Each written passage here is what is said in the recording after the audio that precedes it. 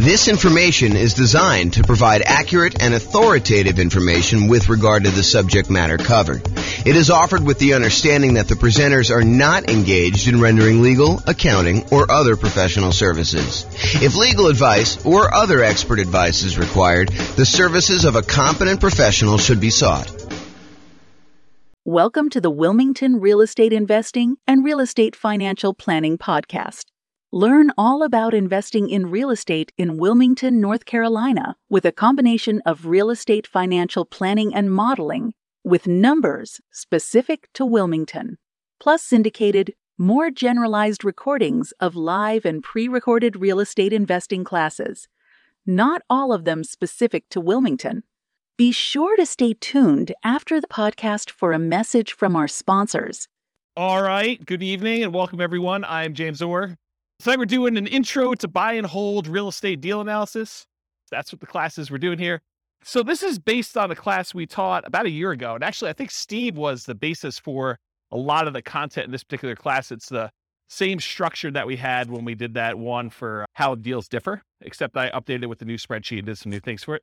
So it's been about a year or so since we did that. I think it was back in like June almost, right? I think that we did it.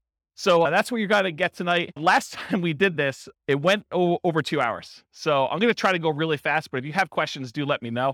And I do move pretty quickly. So there you go. You can download a copy of the spreadsheet on realestatefinancialplanner.com/spreadsheet. This is the brand new version that you guys all have a handout on.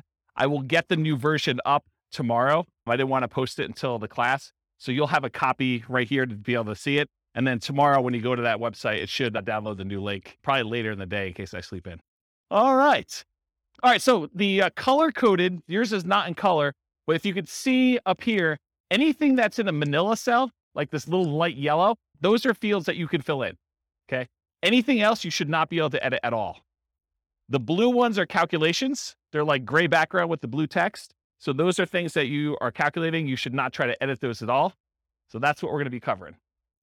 All right, so what's different, what's the same when we're analyzing deals? That's primarily what we're going to be going through. How does deal analysis differ for single-family homes, duplexes, triplexes, fourplexes, commercial properties? Those are all going to be kind of questions we got tonight. So who is like the least afraid of me and is willing to call me out on my stuff? I think Kevin probably. Oh, yeah, you might be too. So I think Kevin's going to be the guy though. So if I don't tell you like what's different analyzing a deal, please call me out on it. And if I don't tell you like where to get the number from when you're doing deal analysis, please call me out on that. And you're welcome to back up Kevin if you want to, but I think Kevin's going to be the enforcer tonight. So, all right. So you can use the spreadsheet that you have in your hand to analyze any type of buy and hold deal plus nomading. We have any nomads in here? Quite a few. Okay, good. So you guys can use this as your deal analysis for doing that. House hacking, any house hackers? Renting out rooms and stuff. Yep. So you can use the same deal for that. Partnerships, lease options, lease purchases. You technically can use it for this, although there's going to be improvements made that allow you to do even more advanced partnership type analysis. You can do it for the rent part of BRRRR, but it is not designed for you to go figure out buying a property, doing the rehab and getting your money out. That's not what this spreadsheet was designed for. So it's probably not great for that. You could probably make it work, and it's not designed for fix and flip. That's a totally different spreadsheet. Any questions on that? Back to my old habit of asking if there's questions, just turning around, keeping on going. So call out if you got questions and we'll get you the microphone. And so we're going to cover tonight what deal analysis and how does that change based on the type of property you're analyzing, and then where do you get the values from? That's what Kevin's going to be enforcing. And so I'm going to walk you through each input and do that. So tonight, one of the things I struggle with is, how do you teach an 8-hour class in 2 hours? How do you teach someone how to do everything you need to know for deal analysis in a single 2-hour session? It's really, really hard to do. So what I decided to do is help you with just straight up how the spreadsheet works, what you're going to enter, where you get the numbers from. But what I didn't decide to go into, which we have a 2-hour class on by itself, is what makes a deal for you. So that's more like establishing your buying criteria. Like, how do you determine when you put the numbers in there, should I buy this or not? So there's a 2-hour class on that already. I'll probably reteach it at some point in the future. And then there's like 2-hour classes on like individual fields in the spreadsheet. There's a 2-hour class on how to get rent comps. There's a 2-hour class on insurance. There's, a 2-hour class on PMI. So there's no way I can teach you 2 hours of PMI, 2 hours of insurance, 2 hours of rent comps, 2 hours of, all these different things in one night. So tonight's going to be sort of like how to use a spreadsheet, how to do deal analysis, And then I'm going to ask you at the end to go do deal analysis for yourself. Go do 100 deal analysis examples so that you get good. And then you'll determine, hey, what is a deal in my marketplace for me? Like if I'm looking at 100 properties, what is it going to be that's going to be a good deal and what's not going to be a good deal? Okay, so that's what's going on there. All right, so follow along in your spreadsheet. And my intention of giving you the big version of the spreadsheet, not just giving you a small one, is for you to take notes right on this. So go ahead and write notes. Anything that you think is important for you, go ahead and do that. The second handout you have is all of the overrides. You're not really going to do anything with this tonight. You might make one note or two, but it's really just for you to know that there's a reference for it. There's a whole separate tab, which I'll show you where it is. Okay. The primary thing you're going to take notes on is that big one. And if you need to turn the other sheet over on the back or make some notes, you can do that too. Okay. So let's go over like what you're looking at so you know what's happening with the spreadsheet. So section 1, everyone see it on theirs? Everyone know we're looking at that big sheet? Section 1's all your inputs. And my intention of making this spreadsheet the way it is simplify the number of inputs you need and don't clutter the spreadsheet with a whole bunch of extraneous data that you don't need, right? You guys may have seen other spreadsheets, used other spreadsheets, and you may have been like, what number do I look at to determine if this is a deal? Or like, why are all these extra numbers here? Do I ever use those? And until you've used it 100 times and realized, hey, look, I'm only looking at a few numbers on here, it's all extraneous. So what I did is I said, if they're all extraneous, why do we even put them on there? Why don't we just hide them onto like another page of the spreadsheet?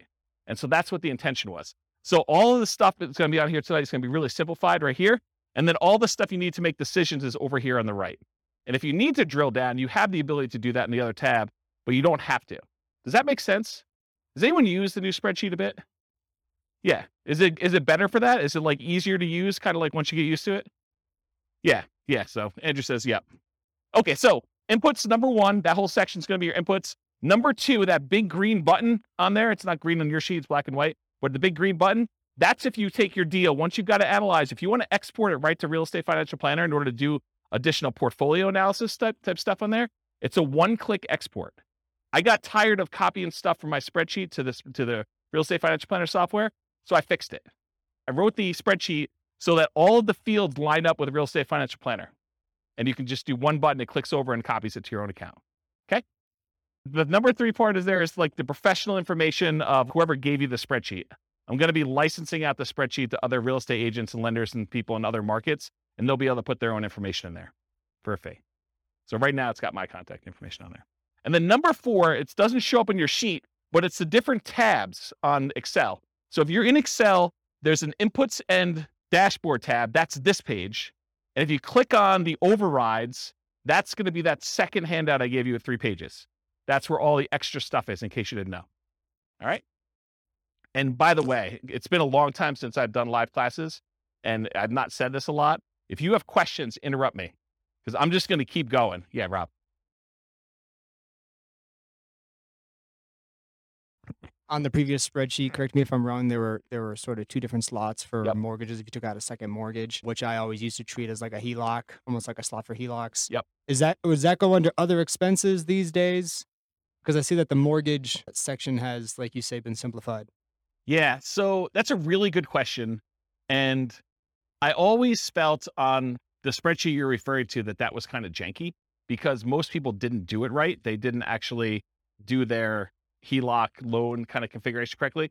So I need to do a separate class on how to do it correctly in this. But yes, the really short answer is you can put the payment you have on that second loan as an additional expense, and it will do the majority of the calculations correct, except it's not going to really do any of your return on equity numbers or like return on investment numbers, because if you have no money in the deal because you used a HELOC to do it, it's largely going to be infinite except for whatever you have left in there, right?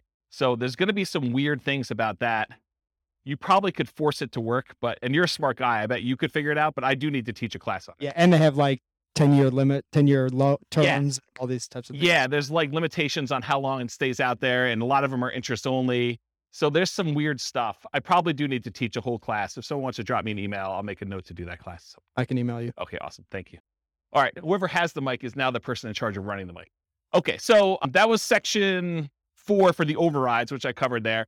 And then 5, 6, 7, 8, 9, 10, 11, 12, 13, we're going to cover those on separate slides, but those are all the fields for making decisions. That's all like the output. Once you enter your numbers in section 1, it does all the calculation. It updates all these charts for you. So all you need to do is look at these charts and decide, is this a deal for me or is it not a deal for me? Should I pass on it? Okay. So I'll go into these in detail, but they're all listed here if you want to see it. But basically, I'm going to do a separate slide for each of them and I'll go into detail about it. Any questions? Am I going too fast? So I know I have a lot of ground to make up. Nope. Good. You can. I'd just leave it on if I were you. Just don't be whispering crazy things on there, lest you hear it forever on the microphone. Yeah, exactly. Okay. So the question we get a lot is, hey, the spreadsheet is locked. Can you unlock it for me? The answer is no. Okay. Everything that you need to do is unlocked. All of the fields you need to edit are Manila. If it's not Manila, you don't need to edit it. It's like a calculation. So you do not need to do anything. All the functionality you need is already there. Okay. Anything you should be able to value for is Manila background. It said that. Anything else locked down so you don't edit something accidentally. You cannot sell this spreadsheet to other people. I need to say that because someone tried to. You can't brand the spreadsheet to your business. You can't just stick your logo on there and use it. I may offer that in the future. If you want to share it, go ahead and send someone a link. Send them to the link to realestatefinancialplanner.com/spreadsheet. It's free. Okay. And if you are an Excel expert, if you're like, look, James, I really need to make an advanced modification to this. I'm an expert in Excel. I know what I'm doing. I'm not going to screw it up. If that's the case, then the protection that Excel puts on there is like a child-proof lock. If you're an expert, you should know how to overcome it. And if you don't know how to overcome it, then you shouldn't be messing with the spreadsheet. Right? Andrew's laughing because he knows. Yes. So the question was, I'll repeat it for the microphone. So the question is, this is really for buy and hold. Is there a separate spreadsheet for fix and flips and for BRRRR? I don't think I've released one in a very long time because I have not been focused on fix and flip for a very long time, but I'm probably due to make one. And so I'll go ahead and, if you want to send me an email, I'll go ahead and put it on my list to make a fix and flip spreadsheet. The challenge with fix and flip spreadsheets for a lot of folks is there's really like 3 major ways that people analyze fix and flips, and they're all slightly different. And so I need to be able to make the spreadsheet in a way that you can do all 3. So I'll have to think about exactly how I would structure that. Because I used to, a very long period of time ago, I used to cater to fix and flip people. That was like my niche. And my clients, like I'd like really high-end clients that were buying a whole bunch of fix and flip stuff. And they would all analyze deals slightly differently. And there were like 3 major schools of thought on how they do that. So I'll have to think about how I do it. If anyone has my old client book, I talk about the 3 different ways in the back of that book, if you've ever read that section. Okay. Does that answer your question? Awesome. Thanks. Okay, cool. So if you want to edit it, you need to know how to like do the child-proof doorknob. If you don't know, don't be messing around with it. Don't ask me for the password. I'm not going to give it to you. Okay. Optional overrides. So this whole handout you have here, this is an example of all the overrides. This is the section I'm talking about. And really what it is, you click on that overrides tab and you can override anything. So if you've used previous spreadsheets before that had overrides for rent or overrides for sale price or overrides for maintenance or something like that, a lot of the people have been here have used a spreadsheet before that had some overrides for that. Long gone are the days where you could only override 3 things. You should be able to override everything. And so that is now the case. All these Manila fields are able to edit anything you want for any calculation. And some of the calculations in 2 ways, like before the calculation gets made, or you want to override the results after the calculation is made, you could override that too. The thinking behind this is, and it probably works right now, I just haven't taught the class and haven't made sure, but the thinking eventually will be, this is not only the spreadsheet you will use to analyze deals, it is the spreadsheet you can then use to calculate and keep track of your deal over time. So instead of being able to say, hey, appreciation is going to be 3% a year, or whatever the number is, you'll be able to go back and say, appreciation year 1 was this actual number. Appreciation year 2 was this actual number. My cash flow in this year was this actual number. And then it will update all of the return on investments, return on equity calculations using your real numbers in the spreadsheet. So that was the thinking behind building it this way. So that's what's coming. It probably works right now as it is, but I will be creating additional tools to make it easier to do that and some kind of like additional reporting. Okay. Any questions on that? Okay. So you can override a large number of inputs. You could see intermediate calculations and you could see advanced calculations all on that thing. If you want to look at what is available, go through and look at those if you want to. Okay. That's what the overrides is. All right. Mess it up. Inevitably, you're going to do some type of calculation. You're going to mess something up. You're going to have a number in there. You're going to be like, why are my numbers so weird? Something is off. Download a copy of the spreadsheet and never use the one you download. Make a copy of that every single time so that if you ever need to go back to the original somehow, you can go back to the original. You can also use Control-Z in order to undo what you just did in Excel, or you can do the undo feature in Excel itself. So if you mess up something, Go restart and enter your numbers again from the beginning. If you're going to do another deal analysis, don't always use the one you did in case you made modifications on the overrides tab and you forgot you did that. Start fresh. Okay? And then save your spreadsheet often. All right, good. All right, so now I'm going to walk through all the inputs for you. So there's like categories. There's the purchase inputs. That's that little heading right there. There's the mortgage inputs. There's the income inputs, the annual expenses, and depreciation. I'm starting with purchase inputs. I'm going to go through them one by one, and Kevin's going to call me out if I don't talk about what's different when you're analyzing different types of deals or where to get the number from if you don't know when you're doing deal analysis. Okay? We're in agreement, Kevin? All right, awesome. Give him the mic. You just say, hey, you missed something. I'll do it. Doesn't really, he's not going to tell me what it is. Well, maybe he is. All right, so at the very top, if you guys downloaded a previous version, this wasn't in here. It's an oversight because I don't usually use this field, but I now added the ability for you to put the property address in the new spreadsheet. So that's one of the changes that was made in version 4 instead of version 3, okay? So you put your property address in there at the very top above purchase inputs. It doesn't matter what property type you're doing. You just name it whatever you want to name it. So here's some examples. You could do the address and the MLS number if you want to. You can do the address, MLS number, and the type of deal you're analyzing. Oh, if I do a buy and hold with it this way, this is what the deal is. If I'm doing a lease option, if I'm doing a Nomad with 5% down, if I'm doing Nomad 5% down, but I'm going to prepay my PMI as an example, or if I'm going to do the lender paid PMI option as another example, or if I'm going to put 20% down, or if I'm going to put 20% and I'm going to own or occupy, or maybe you just want to call it something generic like the project you're working on instead of an address and the MLS number. So whatever you want to do to name it, it's really up to you. It's not used anywhere. It's for your own personal identification, but it is helpful sometimes to have the MLS number. That's one piece of advice I'll give you. Okay. Any questions? Awesome. I'm having like a weird deja vu moment now. So if I start saying some odd stuff, that's what's going on. All right. So after repaired value. So I'm just starting at the top, working my way down. ARV stands for after repaired value. That's the value of the property once you've done all the fix up. If you're buying a property at a discount because it needs work, this is the value after you've done all your fix up on it. It's what you think it'll be worth then. Okay. So that's ARV. In some cases, it doesn't matter what type of property, it's always going to be that type of number. When buying a property below fair market value, buying at a discount, this will be usually higher than the purchase price. How many people have bought a property in the last year? Did you have to pay above asking price in order to get the property? Okay, so in those cases, your ARV may be lower than your purchase price. Okay? And then you'll probably have negative returns for appreciation that year while you're waiting for it to catch up. Okay? So buy it below there, I talked about that. Some hot markets, you'll be buying it for above ARV, I talked about that. Sometimes in this field, instead of just entering a number, especially with like new construction, I will sometimes use it as a formula. So in Excel, I'll say equals 450,000 plus 10,000 for the backyard, plus $12,000 for a fence, plus $3,000 for the appliance package. And so I'll just add up what all the values are instead of just putting in the total of being whatever it is, 500,000 after everything. Does that make sense? Because then I can go look back and say, why is it so much more than what I thought it was? What did I add in there? And I can look at them all individually. Cool? All right. So purchase price, this is the same regardless of whatever type property you're doing. When buying in the MLS, it's very common to have the purchase price equal the ARV. That is probably the most common situation. However, in our market right now, it's crazy. But, markets go in cycles. And, next year, 5 years from now, we may be able to buy properties at a discount. We may be, a little bit overpriced, and then people are doing stuff and you come in under asking price in order to get your offer accepted. Who knows, right? Everything changes. So right now, though, it's pretty common to be above, but it's pretty typical over a very long period of time for them to be equal. Sometimes I'll even put in as a default that these fields equal each other. So I only have to edit one and it will just automatically update it for me. And that saves me a little bit of time, very little time, but it does save a little bit of time. If you're a real estate broker, any real estate agents in the room besides Steve? So if you are too? Okay, great. So if you're doing real estate and you're buying it and your real estate license, you can actually put in your purchase price, you can do, if you're taking your commission as a discount, you can do 0.97 times whatever the price was in order to do that calculation. So you can actually do the calculation in there in order to figure it out for yourself instead of having to do that. But all real estate agents can multiply by 3%. It's like a God-given gift for a real estate agent to know how to do that. All right. Any questions on that? Sweet.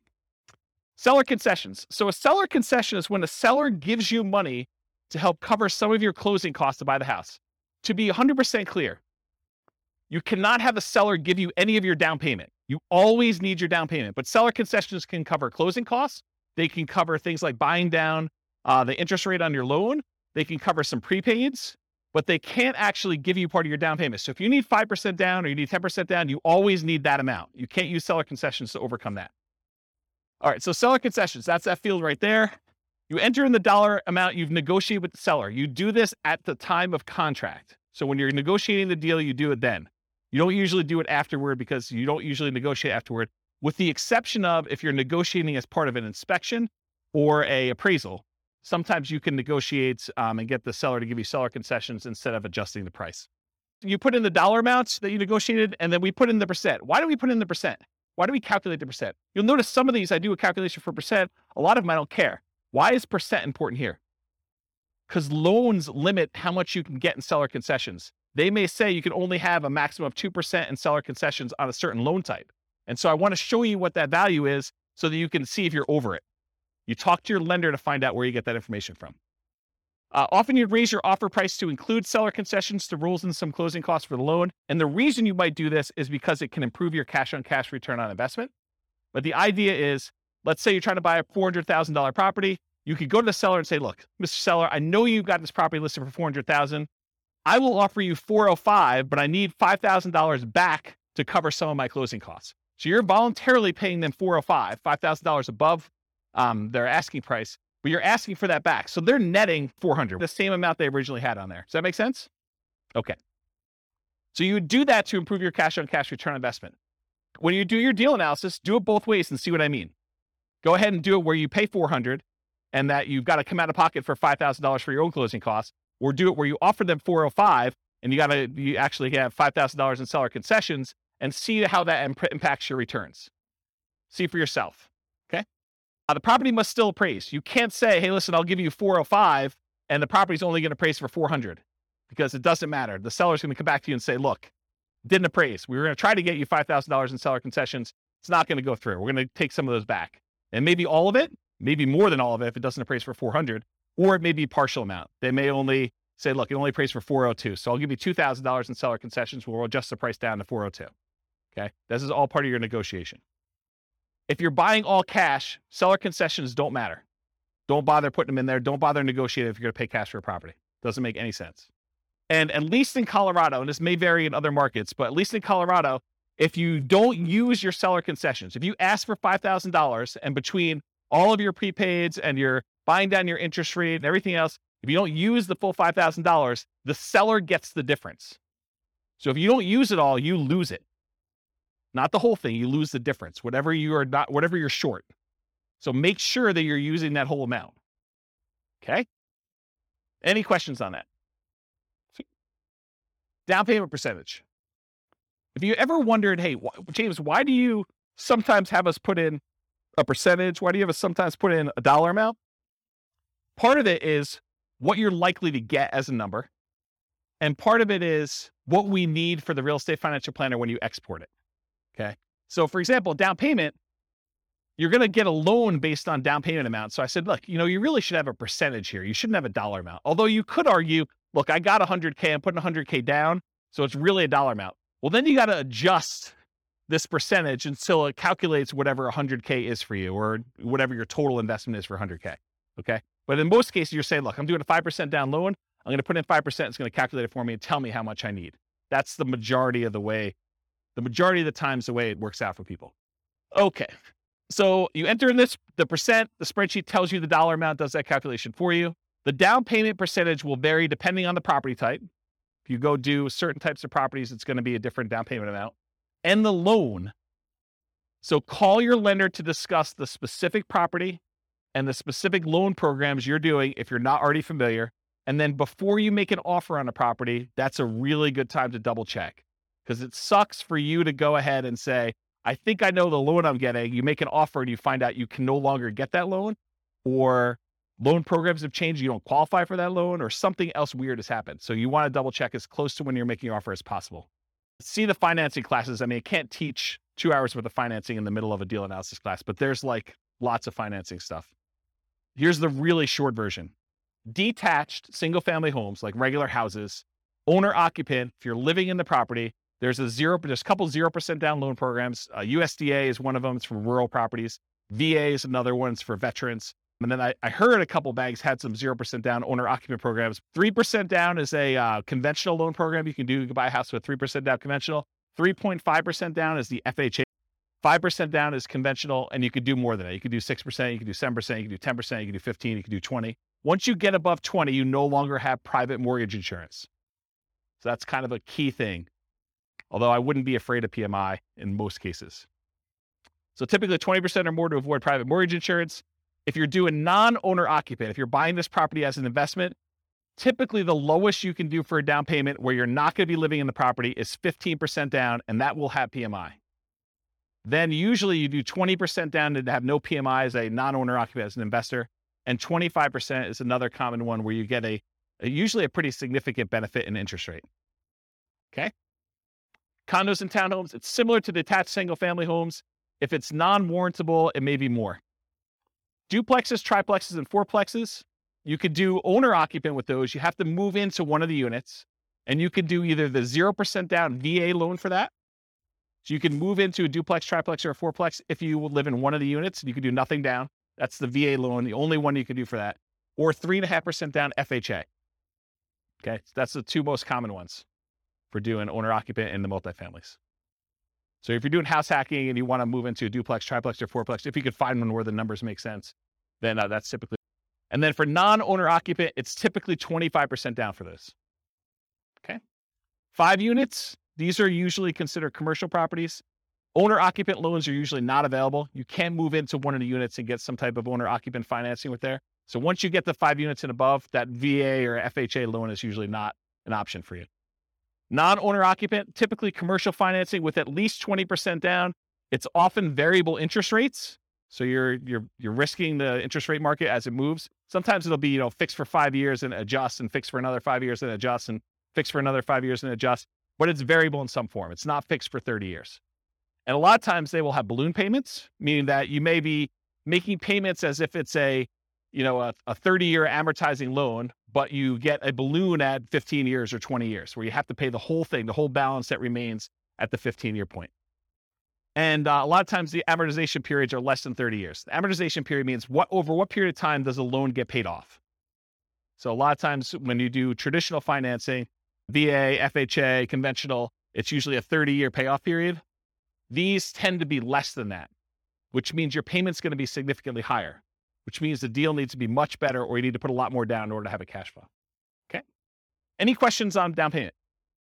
All right, there's a couple more slides on down payment. So down payment for nomads and house hackers. So for nomads and house hackers, we typically suggest you analyze the deal as if you were buying it with 20% down.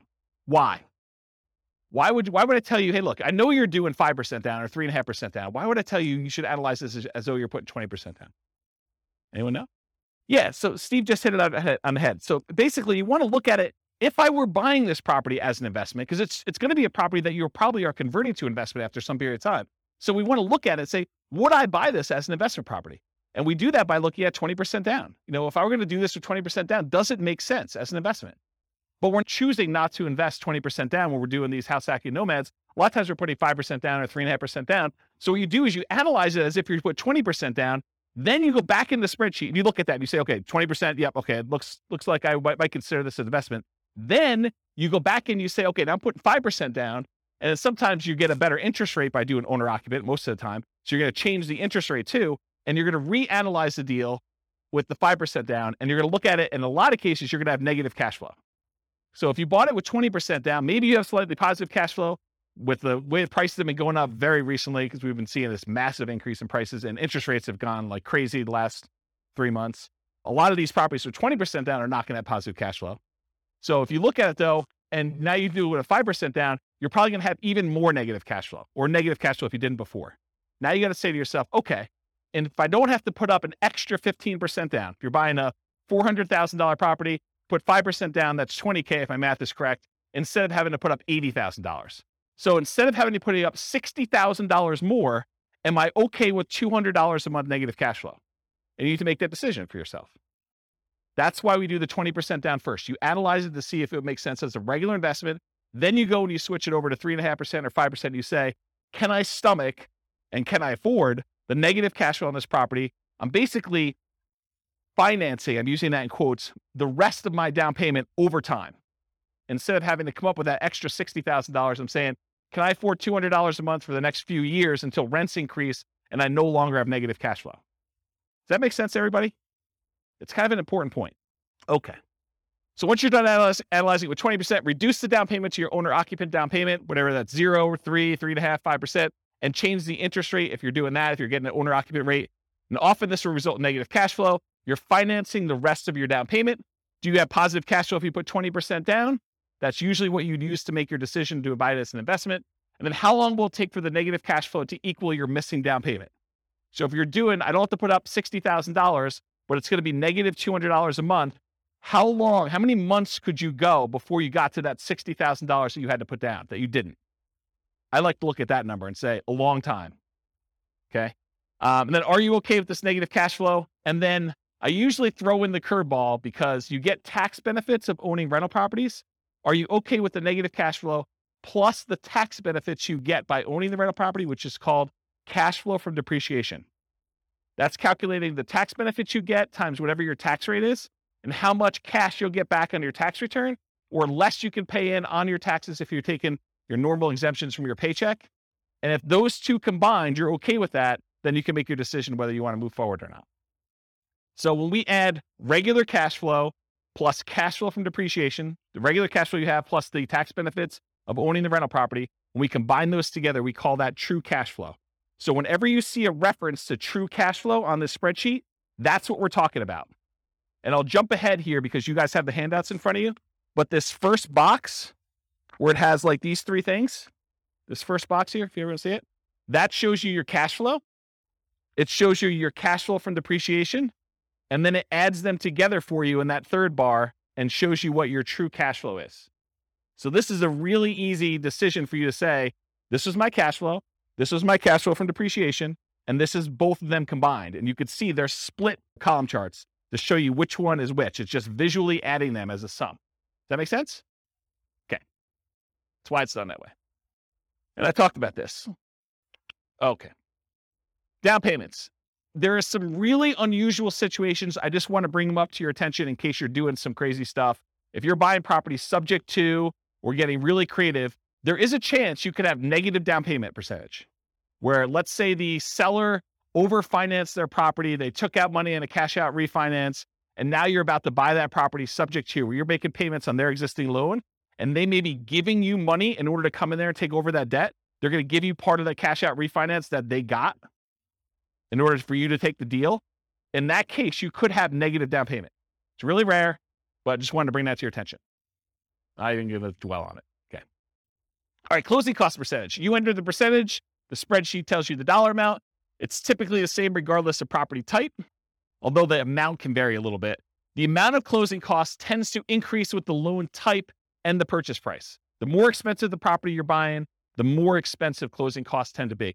So when you're calculating what your closing costs are, you do your share of the title insurance, because a lot of times the seller has their policy that they're providing for you, and then you have your share, especially if you're getting a loan on title insurance. So you want to figure out what your share of the title insurance is, and the fee if you're hiring the title company in order to do the closing. Sometimes it's split. It's negotiated in the contract, but sometimes it's split between buyer and seller. Sometimes the seller is paying for it. Sometimes the buyer's paying for it, or if the attorneys charge you to do that.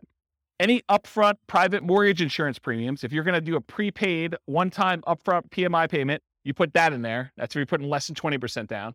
Or choosing a loan lender program that offers this as an option. You don't necessarily have to do that. Any points you're paying in order to get a better interest rate in a loan, you want to include that. In some cases, you choose to take a higher interest rate and have the lender credit you back some money so that you have lower closing costs. So you call the lender and the lender says, hey, look, for a par rate, I'm not going to get into details, go watch the financing classes, but for a par rate, it's 5%. You say, well, what if I wanted to buy down the interest rate? Well, for $3,000, you could buy it down to 4.875. Okay. Can I go the other way? If I took 5.125 voluntarily, if I took a higher interest rate than what you're quoting me, what would happen then? Well, we would give you $3,000 then.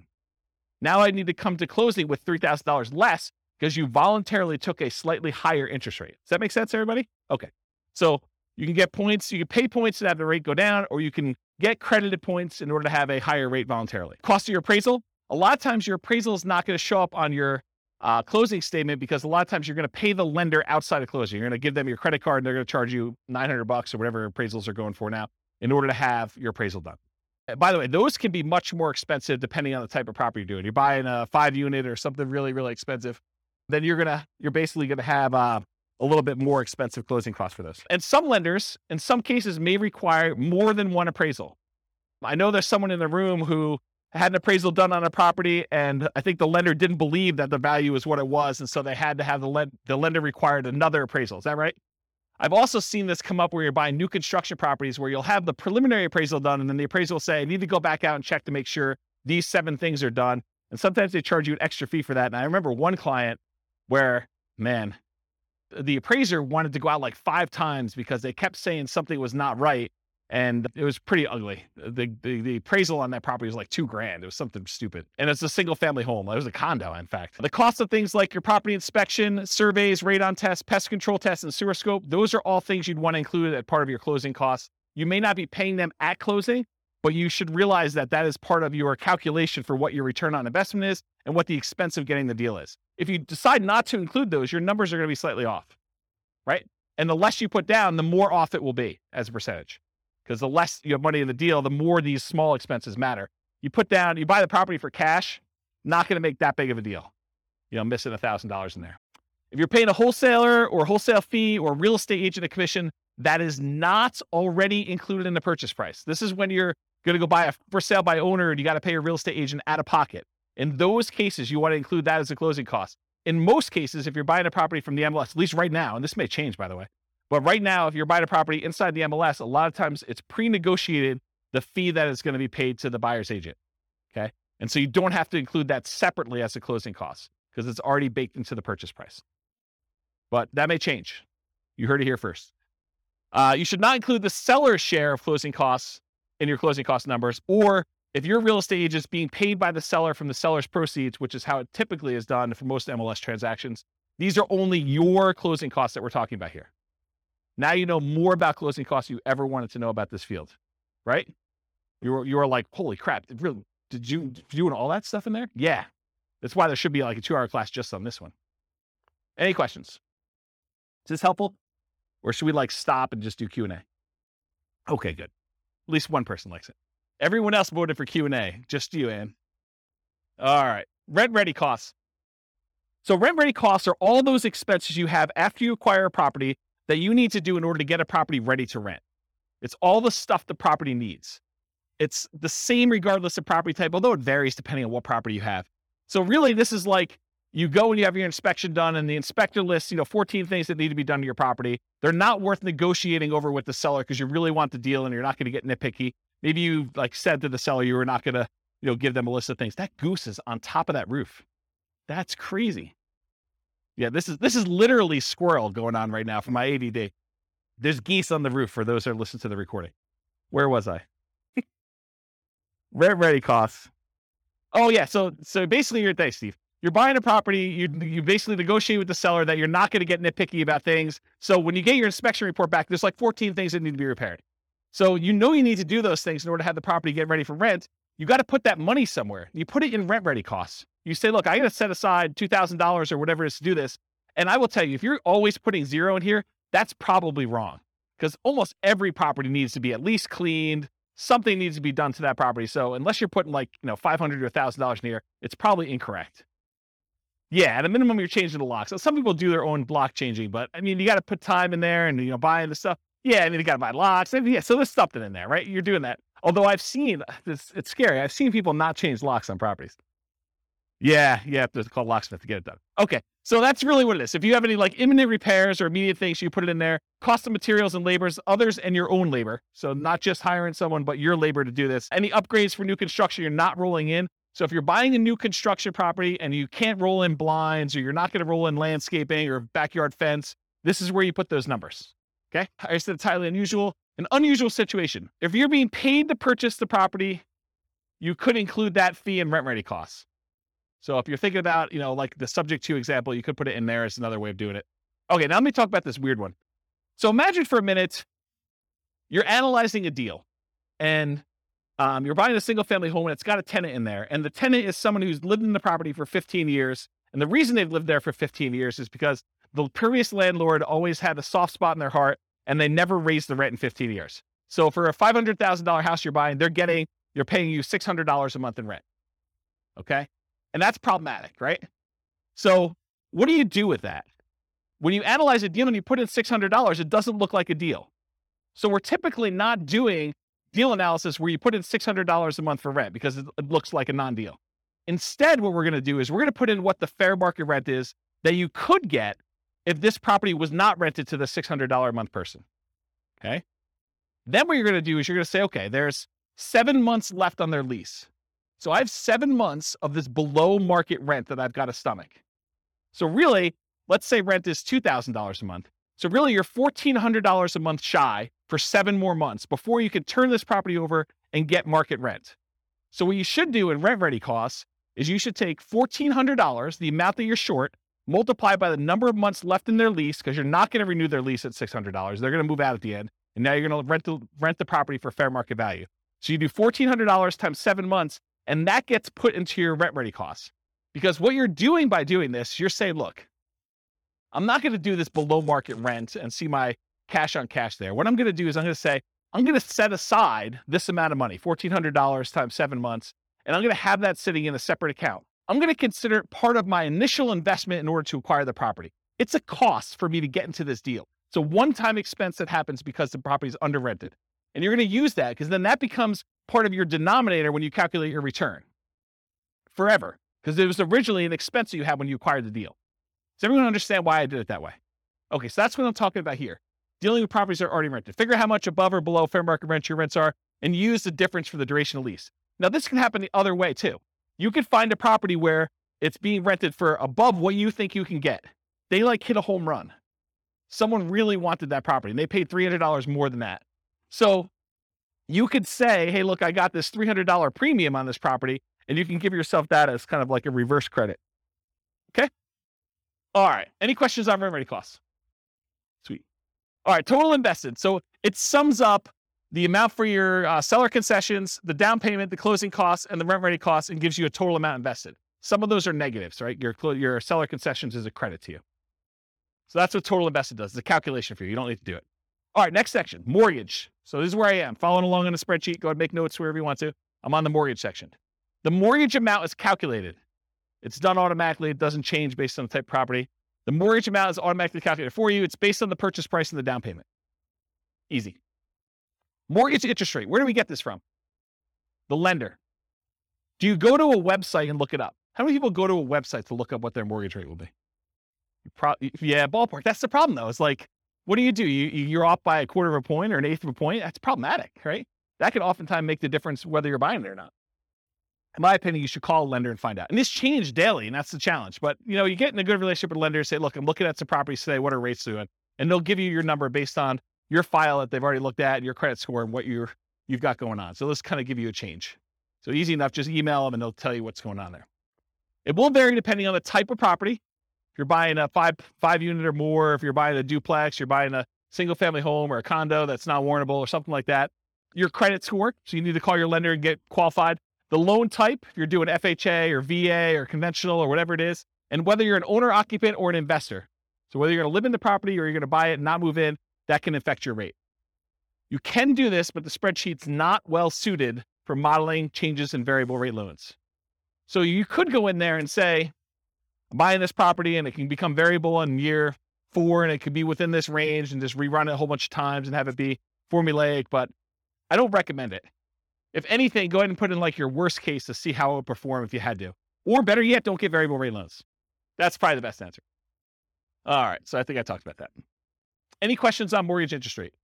You haven't called me out at all. Am I doing that good, or are you just like sleeping? Okay, good. That's good enough. Loan term. So this is based on the loan you choose and can vary significantly. The overwhelming majority of the loans you're probably going to get if you're doing buy and holds with conventional financing, house hacking, or nomading is probably going to be a 30-year fixed rate loan. Okay, those are the loans we usually recommend. So in most cases, it's going to be 360 months for this field.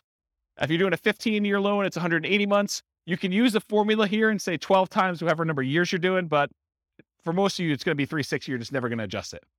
And it might be difficult to find 30-year financing for 5+ units, which we talked about before. but you're not going to be able to go ahead and get 30-year financing for buying like, a 12-unit apartment building. It's really, really hard to do. Any questions on this? All right, private mortgage insurance. There's a whole 2-hour class on this, so I'm going to give you the really short version. It's not usually used for 5+ units, any type of commercial buildings, because in those cases, you're usually putting at least 20% down. A lot of times even more than that. It's used when you put less than 20% down on a property. There's an entire class on it. Call your lender for your exact number. You can't go look online and say, what's my PMI going to be? Because it actually depends on how many people are on the loan, what your credit scores are, loan to value, type of property. There's a whole bunch of things that go into it, and which company they're using. Certain lenders are required to use one company or pick from 3, and other lenders may be using totally different ones. And so you're not, honestly, when you're shopping for a lender, one of the things you've got to include in that, especially if you're doing Nomad and you're only putting 5% down, is what the PMI is from that particular lender and how that works in your favor or against you. Okay. So enter in the percentage of the original loan balance for this, or guess and check until it matches the dollar amount. So this is one of those fields where I think you're probably going to get a dollar amount, but the real estate financial planner wants it as a percentage, because in case you change the number on the property and you make copies of it and you're buying it as a template in the future, there's reasons we use it as a percentage there. But a lot of times the lender's going to tell you your PMI payment is $114.86 a month. So what you'll want to do is you'll want to go ahead and adjust the percentage until it equals that, whatever I said, $114.86 a month. Okay, so you'll want to guess and check using this percent until you get there. I would, in a dream world, I would give you that number and you can put it as a dollar amount, because that's probably the way you do it. And as I say this, I think maybe I should change it. But the reason why it's done that way is when you copy this to the real estate financial planner account, you're saying, I want to buy this property every year or whenever I can for the next 5 or 10 years. We use it as a percentage of the value, because if you kept it as a dollar, it would always be low. So I don't know, to be determined. If you guys keep using it and you want to complain, go ahead and email me and maybe I'll change it. Any questions on PMI? Yeah. You said earlier you wouldn't be afraid of PMI. Can you just expand on that for me? Yeah, so that's great. So PMI is very similar to that discussion I had where I said, look, you're not putting 15% extra down, so you don't have to put up that $60,000 more. PMI is just another expense, so you don't have to put up that $60,000. So if the PMI is $100 a month and you're negative $100 a month in cash flow, now you say it's $200 because it actually includes it in the cash flow calculation for you already. PMI is just part of that expense of being able to not have to come up with an additional $60,000. So you look at your numbers and you say, is this still a good investment for me overall? And am I willing to pay the PMI or not?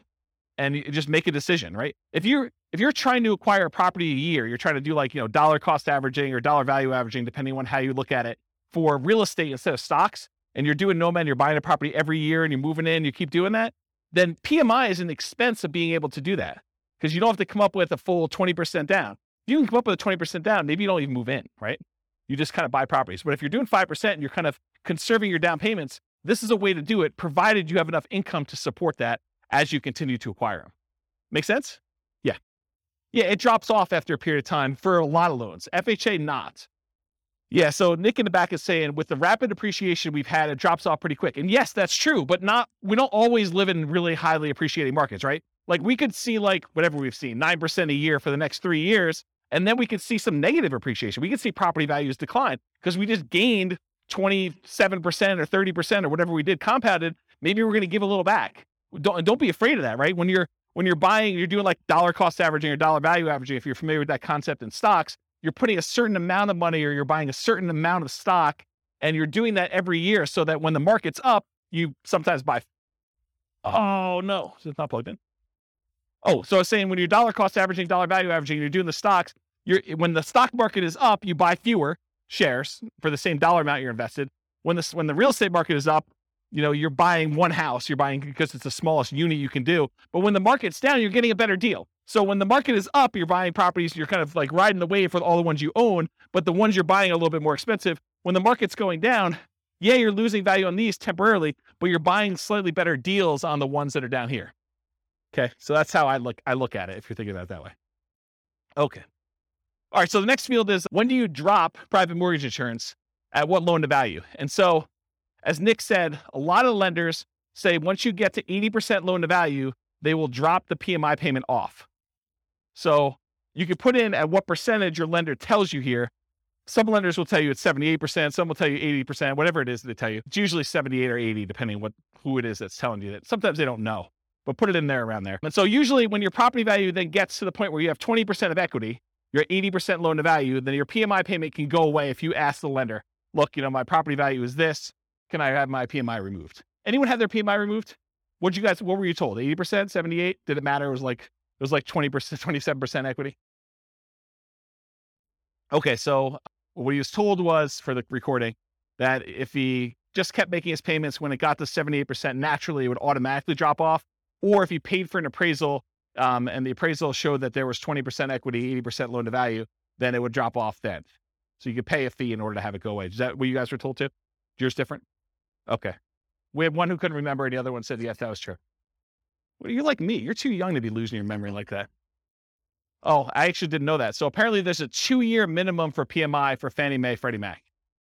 Oh, someone's arguing that they may be lender dependent. So, and again, this is why you need to talk to your lender and find out, and it could change. And these change all the time, right? Rules for loans do change.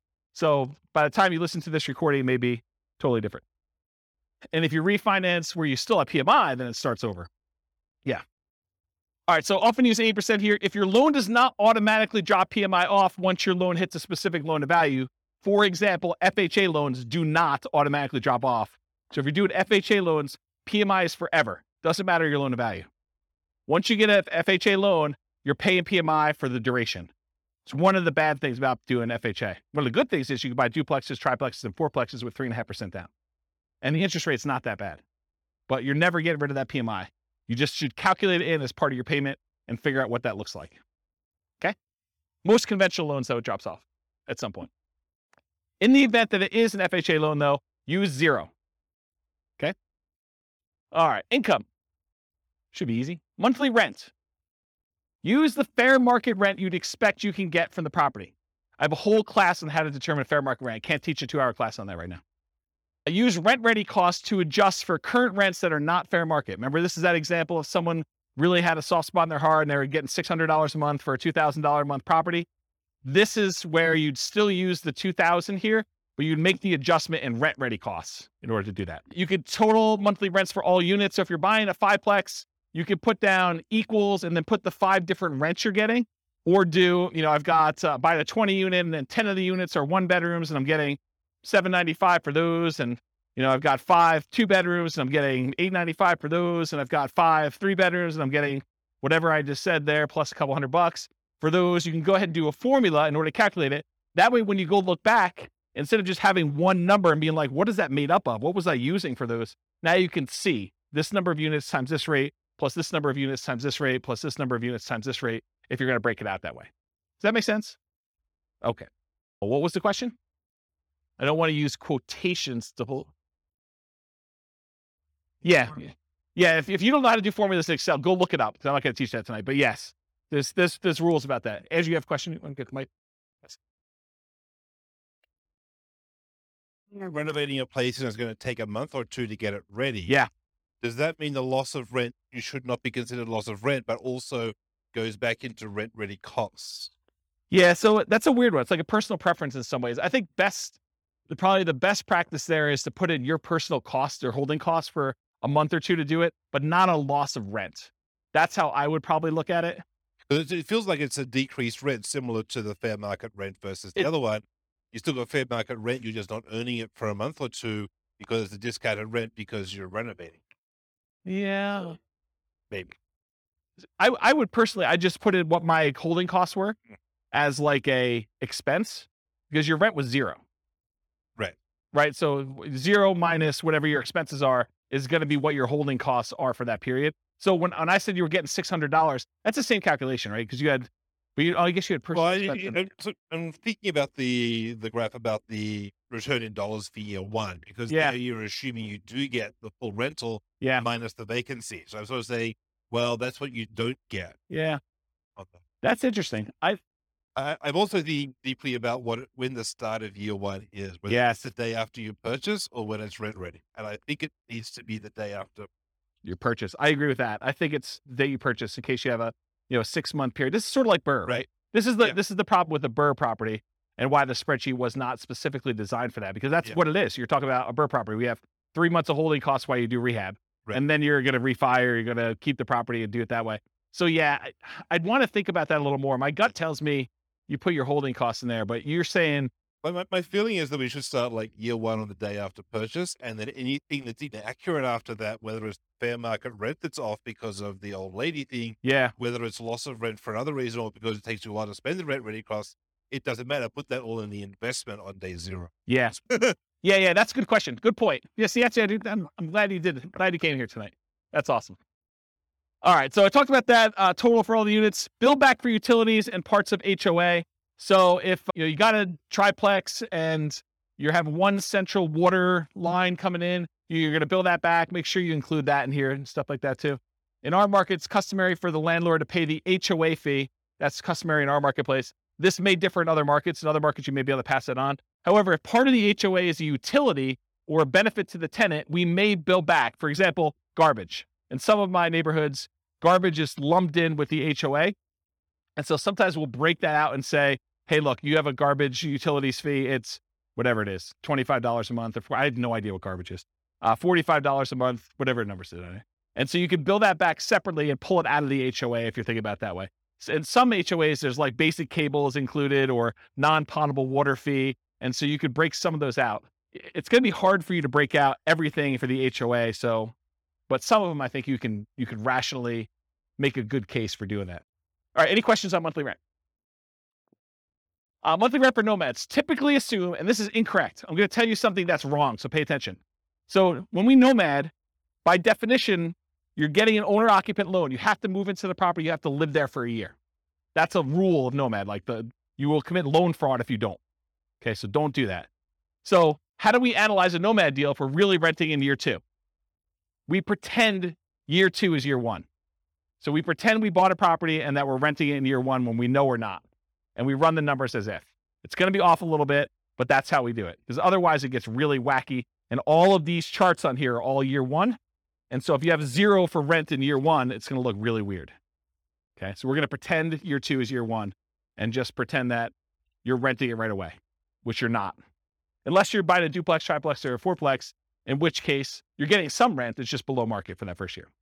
Okay, so most folks will use what they can get in rent today. In many markets, this will be slightly lower than what you may be able to get a year from now as rents sort of go up a little bit, especially if you start searching for your... However, and I think you guys have experienced some of this, especially in competitive markets where you don't quite have the time to plan when you're buying your replacement property, you may be forced to accept a slightly lower than ideal rent because your lender requires you have a signed lease in place. And so for that first year, you may get screwed a little bit, right? Right? You guys are smiling. You guys know about this? Yeah. So, renting in January, that's another bad example. But that's the idea. Sometimes on that first transition out, you're a little short. That's what you got to do. You got to suck it up. Would you rather not buy the property? It's almost like a cost of acquiring that property, your rent difference. In fact, you could argue you put it in your rent ready cost on the next deal. I'm short on the last property going out. The numbers still look amazing. Okay. So that's what I talked about there. Other income. This could be different for multifamily properties or single family homes, but typically what other income usually is, it's stuff like if you've got an on-site laundry facility or you're kind of like providing internet and you're charging tenants an extra fee for access to internet, or you're renting out garage spaces or a storage closet or something like that, or covered parking. Those are examples of other income. Any questions on other income? All right, annual expenses. This is that next section there. So vacancy as a percentage. You enter in the percentage and the spreadsheet's going to tell you the dollar amount. Vacancy rates can vary between unit types. For example, vacancy may be lower on single family homes than 5 units or above or 10 units or something like that. I'll typically recommend a vacancy rate of 3% if you are a superstar at property management. If you are not a superstar at property management, it's probably going to be higher. Unless you're under renting your property, and then it's going to be lower. Okay? So, and that's a really good point. So if you're really pushing rent, you may have a higher vacancy. If you're really under renting it, you may have lower vacancy. You're trying to find this kind of delicate balance between a reasonable amount of time to fill your properties at a reasonably good market rent. Make sense? Because rent's not an exact number. Traditionally, we'll see slightly lower vacancy rates for single family homes with it increasing with the number of units.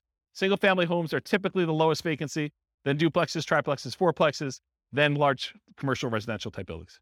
What you use will depend on your property management skills. Are you starting 60 to 90 days in advance to advertise the property, and the state of your real estate market? In a slower, softer real estate market, your vacancy is probably going to be higher. So you need to be more aggressive. You need to make sure your skills are on peaked out for doing that. And if you don't know what number to use in your marketplace, pick a number, and you're going to get better with this over time, and it may be wrong in your estimate, or go call a property manager and find out what vacancy rates are for your market. But realize one property management company could have a very low vacancy rate and tell you a very low number because maybe they're renting things a little bit lower than they should, or they're starting really early, or they're really good.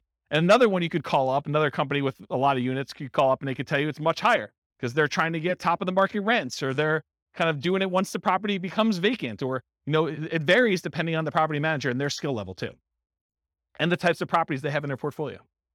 And I talk about this. Vacancy rate is also a function of your rent amount. In general, the higher you're pushing rent, the higher your vacancy will be. Any questions on vacancy? Property tax percentage, you enter the percentage, a spreadsheet tells you the dollar amount. Regardless of property type, use the actual property taxes for the property. But here's where it's problematic. You go to the MLS, you're searching for a property, it says there, hey, look, property taxes are insert number here, whatever number you say there. But realize that could be a senior exemption rate or a homestead exemption rate where the property taxes are artificially low and you don't know that. Okay. So you could try to find out what the overall approximate tax rate is for an entire city. You could go do research and try to figure that out, or you could look up a whole bunch of properties and put a spreadsheet together and kind of figure out what the average is for 300 properties to kind of get an idea, just to kind of figure out what it should be. And so you want to use a real number, not just automatically use what they have in there, especially if you're going in and buying a property and you've seen massive appreciation. Sometimes when you buy a property, the taxing entity will go and update it on sale. Sometimes they will always wait to every other year that they do the tax updates or whatever they're doing. So it depends on the market and how they do that calculation. But you could be at the tail end of an 18% appreciation run over those last 2 years, and property taxes could be 20% higher than what you thought they were going to be. So something to think about. Also, with new construction, you can't go look up what the value of the vacant land was and what they're being taxed at, because that's not like real life. You may have a period of time where you have a really low tax rate when you buy a brand new property, but in most cases, they update that pretty quickly. And it's going to be based on whatever usually the builder will give you an estimate. We're estimating property taxes are going to be about whatever it is, 1% or 2% of the property value. Okay. Talked about that. Any other questions? Yeah. Yes, metro taxes would be included in here because metro taxes are typically included as part of the property taxes in many cases. Yeah. And if in your market, because not everyone's listening from locally, if in your market they're not, they're done separately, you can combine them and put them in here. Good point though, Nick. Yep. Any other questions? Cool. Property insurance. You enter this amount and the spreadsheet tells you the percentage because you're often quoted this number from your insurance agent. So you call up your insurance agent, you say, look, I'm thinking about buying a $400,000 single family home. What would insurance approximately be on that? And maybe give them an actual property and get the coverage you want and give them your credit score so it's quoted to you, because those all have an impact. It's a 2-hour class on property insurance.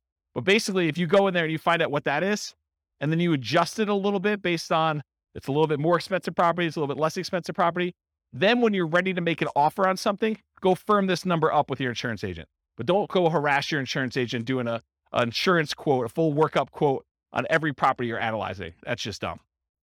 Okay. Just use a really rough estimate. You can go firm it up and verify your assumptions once you get more serious. Insurance can be less. Oh, this is really important stuff. Okay. So your insurance can be less for condos and townhomes than for single family homes, because a lot of times the insurance policy you're buying is covering your risk, what the insurance company will need to replace if you have a claim. And in a lot of cases with condos and townhomes, the HOA covers studs out or the exterior of the building. And so part of your HOA fee is for the HOA to cover all that exterior maintenance, and if there's hail damage on the roof or if there's damage to the sides. And so you're not paying for insurance to cover those things here. You're paying for it in your HOA. Okay. So in this case, your insurance may be lower for condos and townhomes, which will help offset a lot of times those higher HOAs. So when you think about, you're analyzing a deal and you're thinking to yourself, hey, I've got this deal I'm analyzing, but the HOA is killing the deal. Well, maybe, but in a lot of cases, part of that HOA is really maintenance on your property or insurance on your property. And so you'll usually give up a little bit, like lower your number slightly for maintenance and lower your number slightly for insurance, because the HOA is covering some of those.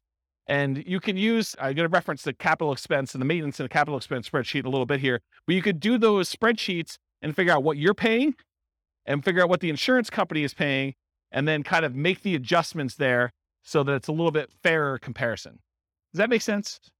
Anyone lost by what I just said? Because that's kind of an important point. It's honestly one of the reasons this class exists. Because I think this is what Steve was getting at when he was buy duplexes. Yeah, I mean, duplexes, sometimes you have less maintenance with a duplex if everything is sort of independent and you have one shared roof. But sometimes duplexes are even more expensive. You have a shared entryway and you've got to be responsible for maintaining that. And so it really depends on the property. It's not just automatically X is better than Y. I don't know. That's how I would say it. Okay, let me make sure I covered all this. Insurance could be less.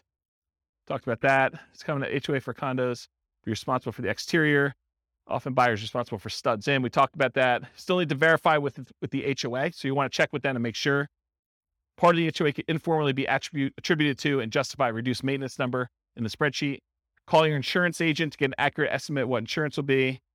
Watch the 2-hour class on insurance. I think I talked about that. Okay, HOA dues. So that's the next field. HOA dues tend to be higher on properties where the HOA is responsible for maintaining significant portions of the property. If the HOA is really just sort of a compliance arm, their HOA fees tend to be really low. If your HOA covers exterior maintenance and roofs and a golf course and a pool and everything else, expect your HOA to be much higher, okay?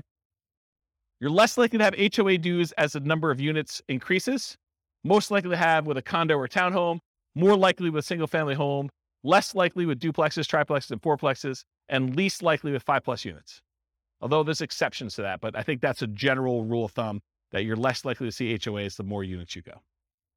In properties where the HOA dues include some maintenance, any type of maintenance at all, you might be able to justify using that lower maintenance number and insurance costs. And this can offset part of that HOA fee to make condos, towns more competitive from a return on investment perspective. I didn't cover it here, but we need to talk about this. So let's say you're in a big neighborhood and you have a huge hailstorm comes through and, the HOA is responsible for roofs. And they realize that 90% of all the properties need new roofs now. And they don't have enough reserves in order to handle their kind of like deductible for having all the roofs done. So they're short. So what does the HOA do when they don't have enough money to do the repairs on the properties that you own? They do what's called a special assessment. So they come to you and they say, look, we're short and we need to have a certain amount of reserves. So we're going to go ahead and say, each of you needs to cough up $1,000 per unit to cover your share of the deductible to have these roofs done, because we didn't expect a hailstorm to do all these roofs at one time. So they come to you to say, okay, we all need $1,000 from you. What if you don't have the $1,000? That's a problem. But you can buy insurance to cover that deductible. So if the HOA comes to you and they say there's a special assessment for whatever, roof, sidewalks, whatever they need to do that for, you can purchase a separate insurance policy. You need to talk to your insurance agent about this, where the insurance company will then pay for the special assessment on your behalf. So you're paying a monthly fee of whatever it is, $25 a month. And if there is a special assessment at any point during the time that you're paying that policy, then the insurance company will cover that special assessment fee. So if I were personally buying an HOA or condo, I would always buy the special assessment insurance, in my opinion. Okay. Any questions on that? Utilities. Utilities can vary depending on the property. You're least likely to be paying any utilities on a single family home, because this is the owner, the landlord paid utilities. So if you're renting a single family home to somebody, in most cases, that tenant is going to transfer utilities into their own name, and they're going to be responsible for paying all those. You're not going to be responsible. But what if you have a triplex, where it's a type of triplex where you walk into a part of the building and it's like an interior sort of like lobby, and then you've got 3 doors to the 3 different units on the inside? Who's paying the electric bill for the centralized unit? Who's paying for cleaning in the centralized unit? So those types of things, if you're paying some type of utility for the properties that's not in the tenant's name, then you need to put that in here. It can vary depending on property type. You're least likely to have that with the single family homes, as we discussed. You're less likely with condos and townhomes, and you're more likely with duplexes, triplex, fourplexes, fiveplexes as the number of units and common areas and amenities increase. So just realize that your probability increase with the number of units. Typically, you'd get this information from the MLS, brokers, sellers, and leases. Did I hit where you get the numbers from for everything? Did I miss anything? Look down your sheet. Tell me if I missed anything, because I just want to make sure. Is there anything on there you're like, where do I get this number from? So I think Kevin's not way on top of this thing. Or maybe I'm doing such a good job that I catch it on every one, but. He asked me about where you get the number from for appreciation. Oh, well, I mean, it's predicting the future. So obviously you roll a 6-sided die. And if you get a 6, you roll it again and you add them. What number for appreciation? 10% for appreciation, says Kevin. Make any claims against him if you don't see 10% in your properties. This is his address. I'll give it to you. You know, maybe. I could probably make it a non-deal if I really, really struggle to do that. But you're right. Everything starts looking pretty good, which is why, last couple of years has been amazing here. I got no unhappy clients, that's for sure. All right, got my water. All right, so we talked about utilities. Any questions on that? Other expenses. I combine these two into one slide. You're slightly more likely to have additional other expenses on properties with more than one unit. This is like if you have to do snow removal on a fourplex, because who's going to shovel snow when you've got shared walkways and stuff? Or lawn care, or things like that. Most likely have 5+ units as the number of common areas and additional shared amenities increase. You would typically get these numbers from the MLS, brokers, sellers, and leases, although my experience is that they're very rarely accurate. So you gotta use your personal experience to kind of estimate what you really think they should be. And it sure helps if you have other properties. You're like, oh, I have another 10plex and my landscaping costs for that are this. Let me go ahead and use that for this one. But if you don't have those actual numbers, sometimes it's really hard to estimate. All right, maintenance percentage. Maintenance can vary depending on the property type. It tends to increase as the number of units and the number of common areas and additional shared amenities increase. Think about this. If you got to maintain a central area, that tends to increase your costs. Single family home where you're responsible for all maintenance tends to be higher than condos and townhomes where the HOA is responsible for some maintenance. We talked about this idea. Part of the HOA can be informally allocated for maintenance instead. Some investors will include or at least mix in some capital expenses with maintenance. So if you haven't watched the 2-hour class on capital expenses, I would strongly recommend you watch that because it's mind-blowing. But the idea is that some things some people consider to be capital expenses are probably maintenance, and some things some people consider to be maintenance are probably really capital expenses. And so you try to figure out where the blend is for what percentage you use here and what percentage you use for CapEx. Just between the two of them, you need to cover everything. Think of it that way. So in that class on CapEx, I have a basic spreadsheet and advanced spreadsheet. I'll show you those, I think, on the next slide. And then keep track of your maintenance and capital expense numbers over time to get a better feel for your own numbers. And as we see periods of massive inflation, what should you expect to see with maintenance and capital expense costs? To go up, right? A lot. You were thinking they were going to go up 3% a year, and now we saw whatever inflation was, 9% or 8%, whatever number they're quoting you. Then realize you're going to see a pretty big uptick in that. All right, so advanced for condos and townhomes where some maintenance is handled by the HOA. Estimate the portion responsible in the HOA fee and then subtract that from what it should be to do your reduced percentage. So you go do the calculation to find out, oh, the HOA is responsible for A, B, and C. That usually costs X dollars per year. And my maintenance number is $3,000 per year. I can subtract the number that the HOA is responsible for. So I really only need to do this dollar amount, which is this percentage. So do that math for yourself. CapEx, same type of idea. They can vary depending on property type, similar to maintenance, except these are less frequent, often larger expenses. One of them I quote as a percentage of gross rent. That's maintenance. The other one I quote in dollars per month. Or this is annual, actually, so dollars per year. All right, these are examples of the two spreadsheets in that CapEx class. I really recommend you go watch those. This is the basic one. The basic one you put in the cost in today's dollars of all these different things that you're going to do, how frequently and number of years that you replace them, and then it will take an inflation rate into effect and tell you this is what it will cost this number of years in the future. So this is what my yearly cost is that I need to save. And this is how much I need to save each month. So it tells you how much you need to save for the year's costs and how much you need to save for the month's costs in order to have all these things covered with inflation this number of years out for one use. So that does the basic one. The advanced one is more complicated because it does the cost in today's dollars, the frequency, and then you can put in how old the thing is today. So you may only have, instead of 10 years for an air conditioner, you may be 5 years in. So you really only have 5 years to save up to replace an AC. So that'll take that into account, and it'll adjust all the different years for all the different units. And then it also takes into account if you're putting money aside, what you're earning on that money in some type of savings account, and if you're increasing the amount you're saving each year with inflation or some other number. So the advanced one does a whole bunch of calculations. It's almost like cash flow planning for CapEx, and it shows you your account balance over time and sees if you ever go below zero, and shows you when they all happen and how big order of magnitude they are, like how large the expenses are, and it sums up all of them in this bottom one. So the advanced one is for someone who's like, yeah, I really, really want to know and have an understanding of CapEx. The basic one should get you close. Okay. Management does not tend to vary based on property type, although with some properties, especially larger multifamilies, you may be hit with your property manager minimums, which would make your percentage higher than you would have estimated. For example, if you're renting, you've got like a 20 unit and there's a whole bunch of like 1-bedroom units in there, like studio or efficiency apartments in there. And, they're renting for $550 a month, and your property manager's minimum is $600 a month. You may be hitting the minimum with all those. So just realize that. You get this number from your property manager.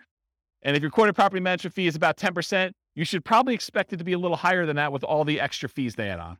So it's probably going to be 11 or 12.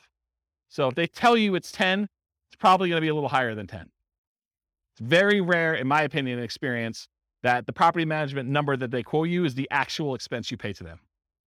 Okay? Any questions on this? Yeah, Andrew, you want to?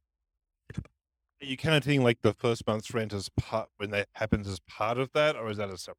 That's a really good question. So in this particular spreadsheet, I combine them all together. So you'll want to merge those into one. So if your property manager says it's a half month's rent every year for lease renewal or putting a new tenant in there, then you calculate out what the property management fee on all 12 months is, plus a half month's rent, and figure out what that would be as a percentage and do those. And then I'd probably bump it up for all the incidental expense in addition to that.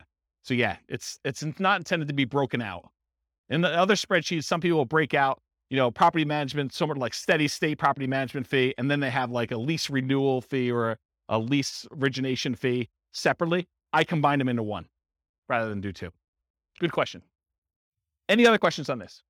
All right, so this is the depreciation details on the bottom. So land value percentage. So what percentage of the property price was the value of the land when you bought it? If you're buying a condo or just a condo, usually they don't have any land value. If you're buying a townhome, a lot of times they will have land value.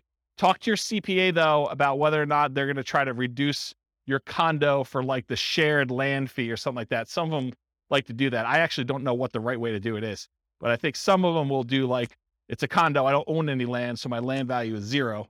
And some will say, well, you're built on something, and so we got to kind of attribute it to that land, and I'm not sure which way they do it. Anyone know like what their CPA does? Okay, yeah. No one knows. It's a mystery. So that's a land value percentage, because when you depreciate a property, what we're trying to figure out here, one of the reasons why we ask these questions, is we're trying to figure out what the depreciation benefit, what the tax benefit of owning a rental property is from the government. And what we need to know to calculate that is how much of the purchase price was land, because you can't depreciate the land, you can only depreciate the building. So we need to know what percentage was land. Then we also need to know whether it's a commercial or residential property. And by commercial residential, I don't mean, 5 units and above. I mean whether people live there or not. So if you're doing an industrial building or, some type of like other commercial thing, which I can't think of right now, but something where people don't live in, that's commercial. And that's at a different time period. And then residential is 27.5 years. And then lastly, I need to know what your effective income tax rate is to estimate what that cash flow from depreciation will be for you. I need to know what your tax rate is so that I can say, hey, look, you're going to be able to depreciate this amount of money, and at your tax rate, it's about this much per month for you. Okay?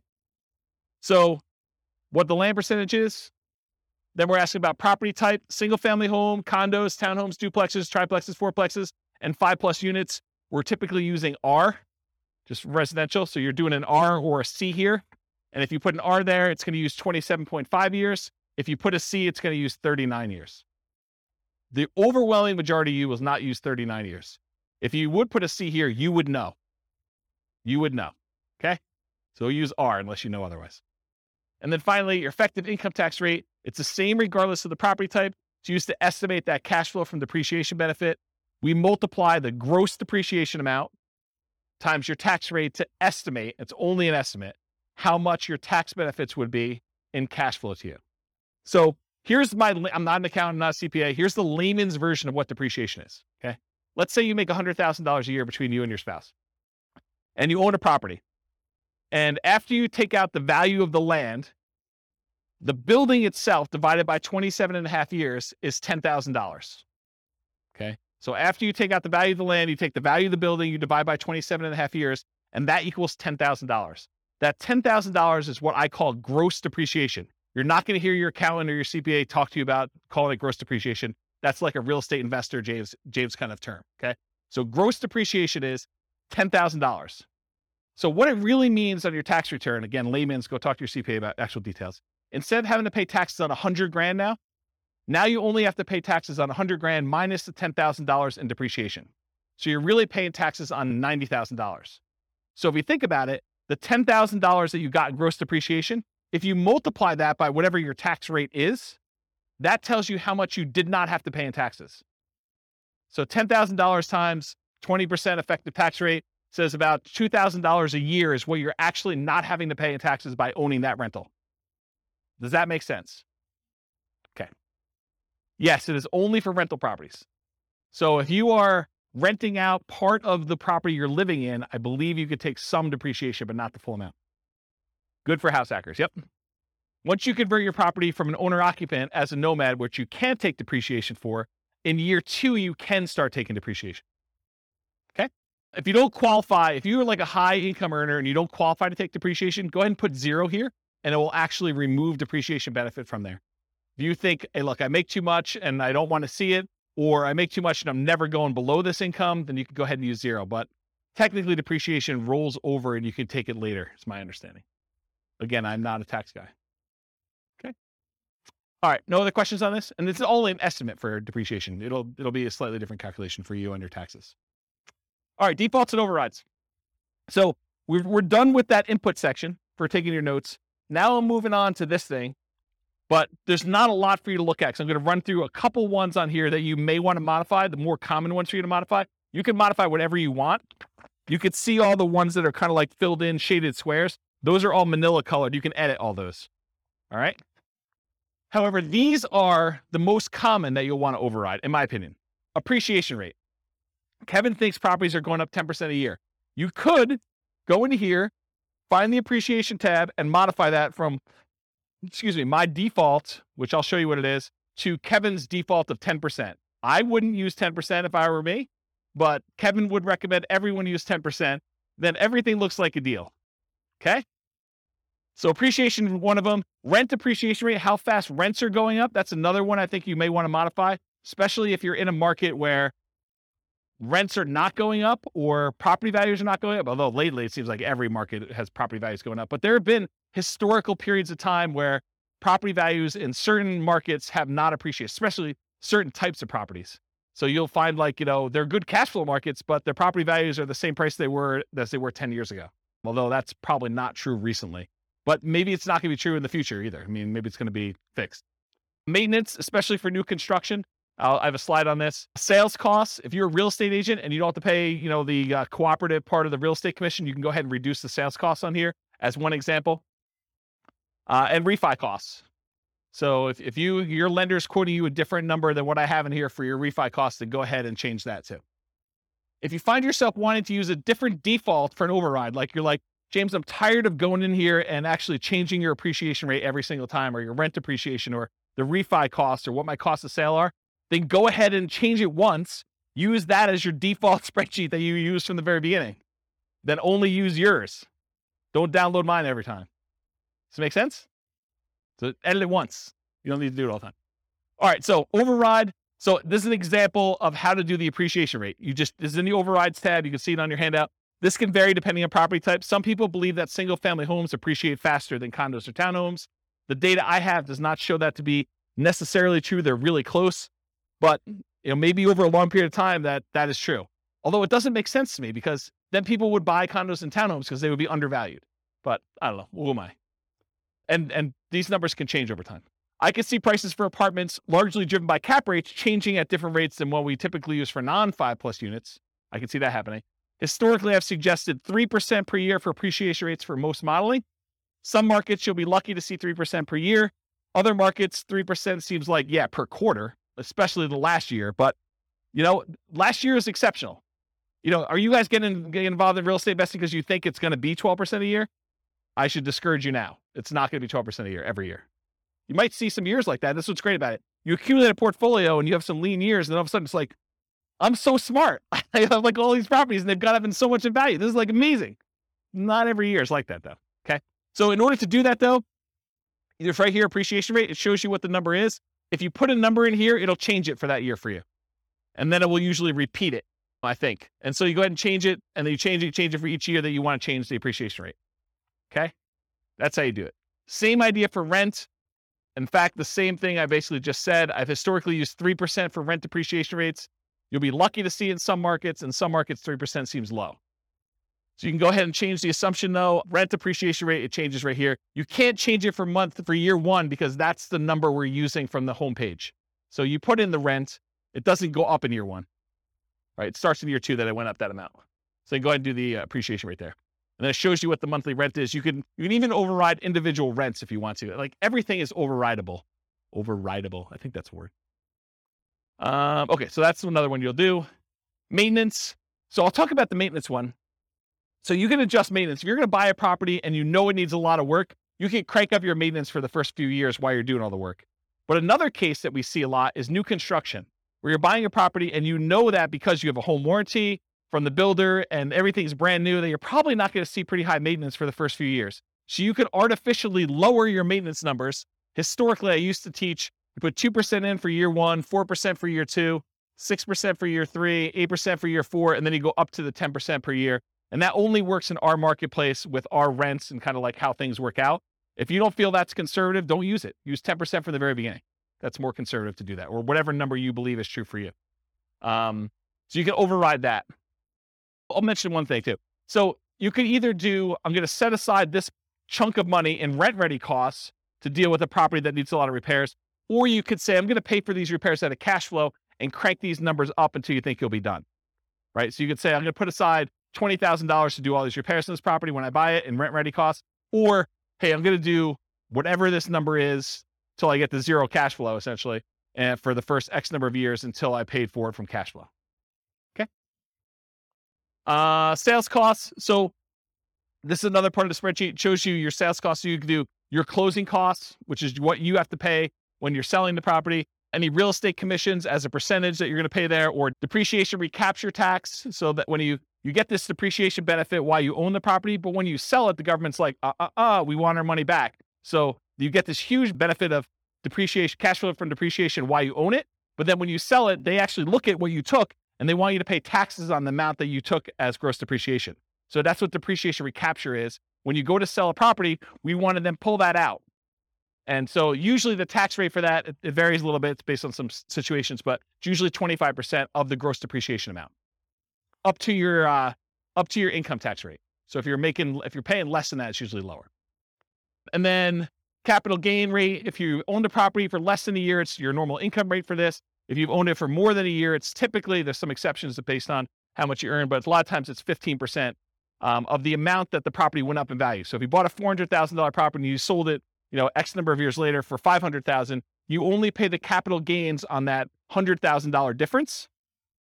And then you only pay the depreciation recapture tax on the depreciation amount you took. So these two taxes are calculated correctly in the spreadsheet, but they're different on that, what they are calculating. So it's not like 15 plus 25. I'm paying 40% in taxes. No, you're not. You're paying 15% on the gain and you're paying 25% on the depreciation benefit you got while you owned it. Okay. So realize that they work in different ways. And then this real estate commissions on whatever the sale price was usually. So there's 4 different expenses on there. You can adjust all those: closing costs, real estate commission, depreciation recapture tax, capital gains. You could use my defaults, which are pretty common. You can use my defaults, which are pretty common, or if you know something is different, if you're doing a 1031 exchange, you know which ones to modify. If you're a real estate agent, you can do that. you have really low income and you've got some tax benefits of, capital gains or depreciation recapture, you can go ahead and change those to be what is true for you. And you could do it by year. You say, look, I have a really low income year coming up in year 5, so it'll be really low there. It might look like a benefit to sell it that year in order to optimize for that. But that's a different class, which I don't have time for. I talked about that. Any questions on this? Kind of crazy, right? Okay. And then refi costs. You can do your cash out, refi costs to do this, or a dollar amount. So it's either a fixed dollar amount or a percentage of the amount you're refining. It'll do that for you. That's for the override. All right. We finally got to the outputs. We got 20 minutes to go over outputs because I think that's the end. So was it helpful to have the thing for notes? Was that good? Okay. I'm glad I did that. Do you have a question? Yeah. So it's both. So the question was, are the overrides intended to be a backward looking, this is how my investment performed, and that's one of the new benefits of the new spreadsheet, that you can override everything? Or is this like a forward looking, hey, in year 5, I expect appreciation to taper off and it's not going to be 7% anymore. It's now going to be 2% or negative 1% or whatever. And I can go ahead and plan out how I see the market performing, or my tax situation 5 years from now when I quit my job, or, any other kind of like complexity you want to do in there. And the answer is both, right? You could do forward looking things. I'm going to buy this property, and I know there's certain things about my life and what I'm going to do. You can model that, which is great.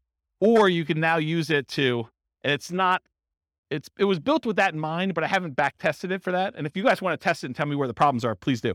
But you can now use it for, this is what actually happened in year 1. So then when we look at year 3 and 4 and 5 returns, it's going back to the beginning of time and using real numbers. So that's the thinking. Yeah. Thanks, Rob. I was wondering how difficult it would be to add like maybe a scale bar or something down at the bottom to show year 1, 2, 3, 4, and 5.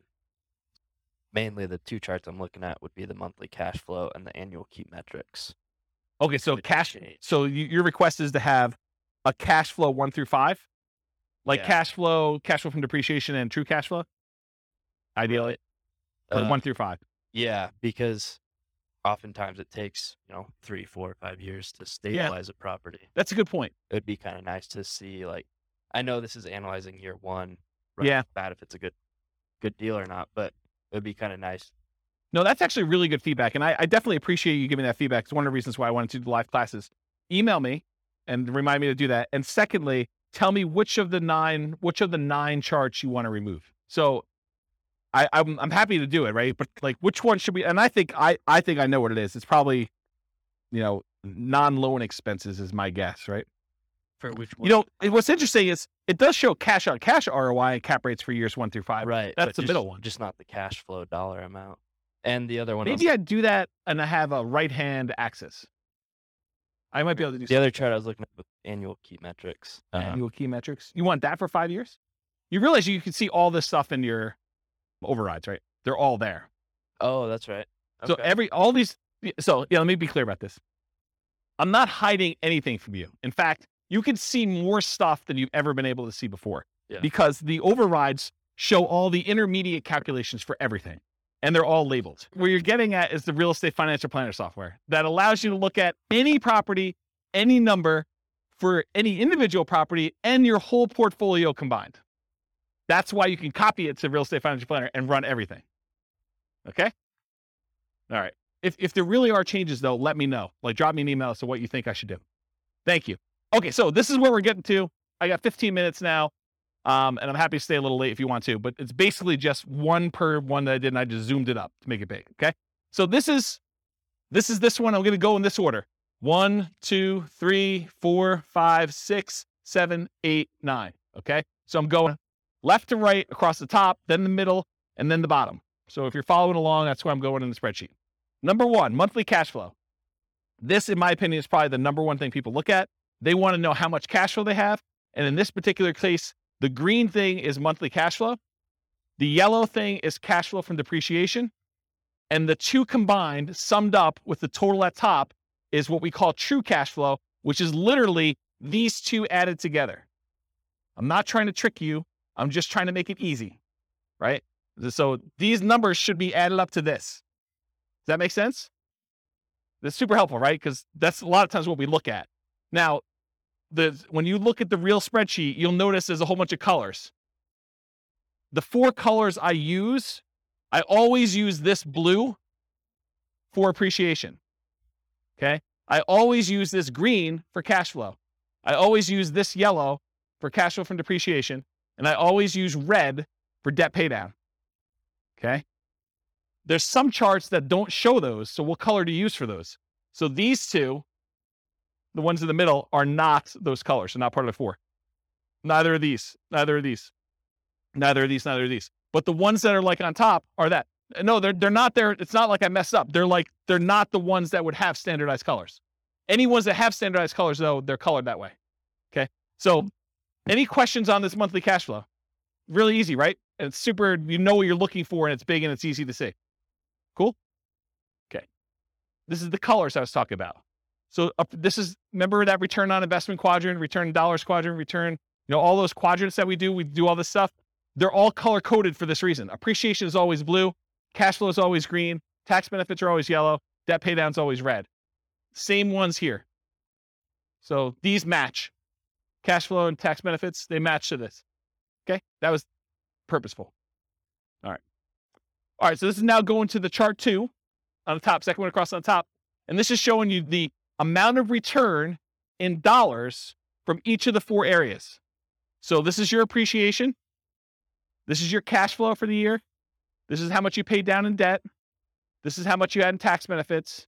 And then if you had a return from the reserves, if you watched the class where we talked about having amount of money set aside in reserves and figured out what your return is on that, there's a whole class on that. I can't go into it right now because I only have 10 minutes left. But there's reasons why we have 3 different versions of this, okay? These numbers are always going to be the same. The appreciation numbers for all 3.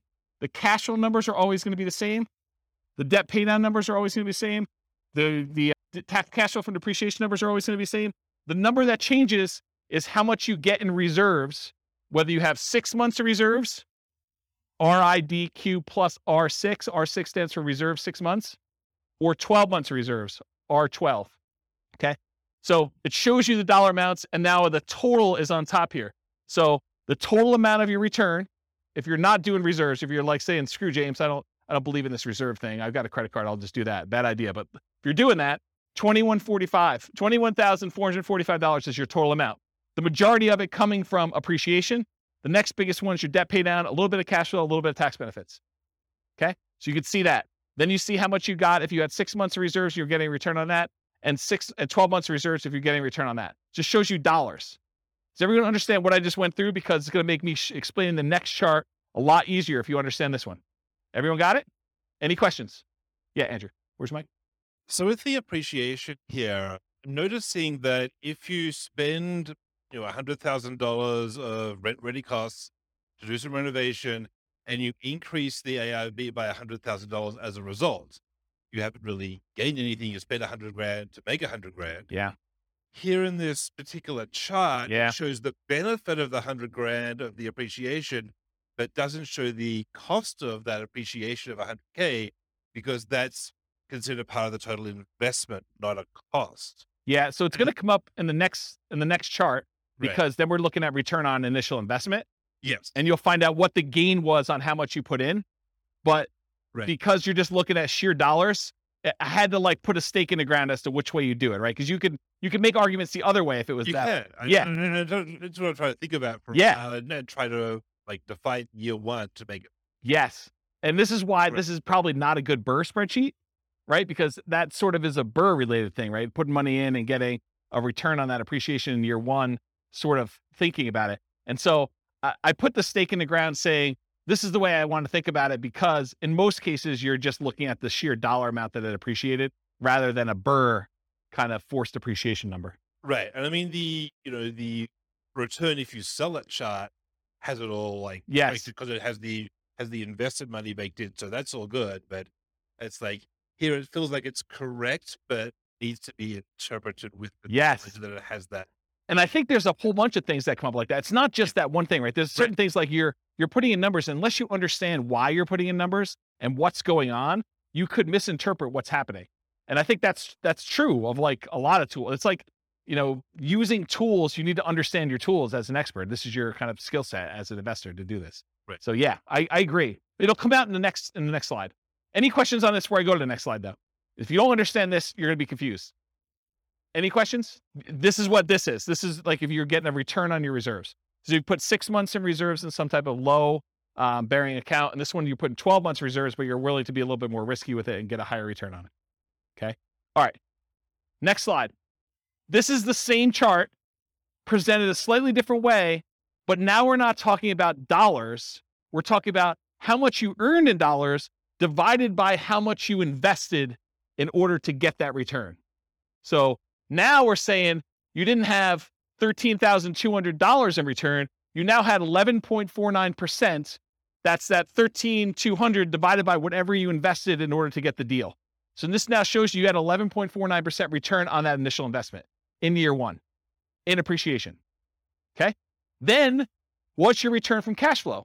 You got 0.57% return. It's the cash flow dollar, $656 divided by how much you had to invest to get the deal in year one.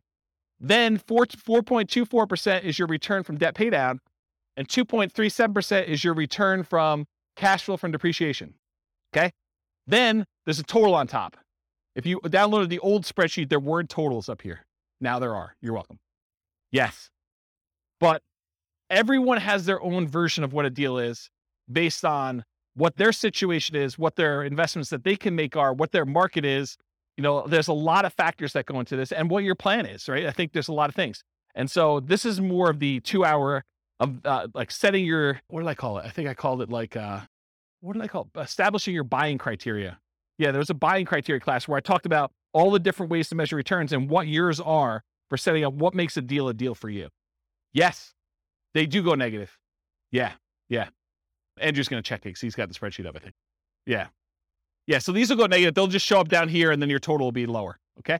So it shows you though your return. And then when you have the ROIQ, which is return on investment quadrant, the 4 areas of return plus 6 months of reserves. That 6 months of reserves return is now this gray area. And this is our return on investment quadrant plus reserves for 12 months. This gray area up here is your 12 months of reserves, the return you're getting on that. And again, it's just showing you the total. So it shows if you're saying, screw James, this reserves thing is kind of for jokes. You know, I'm getting 18.67% return on my money from all these areas combined.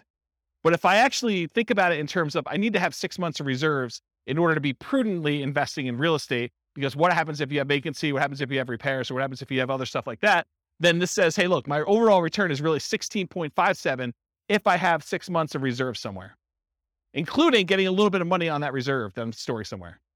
And then this one says, I got 12 months of reserves and I'm getting a little bit more money because I've got a larger return on that 12 months of reserves that I have. And so it shows you the return there. So this is sort of like your return with the drag from having reserves returns. So that's another way to think about that. Make sense? Okay, cool. So one chart shows dollars. The next one shows your return on investment for year one. If you want to see how these ROIQ numbers look for other years, that's at the top of page 2 of your handout. It shows you your return in dollars for all of them and your return on equity. Because once you get past year one, I don't think the initial amount you invested matters anymore. Then I think it's all about how much equity you could get out of the deal and what your return is on that. So it shows you those two, and it breaks it down into the 4 areas for those. Cool? All right.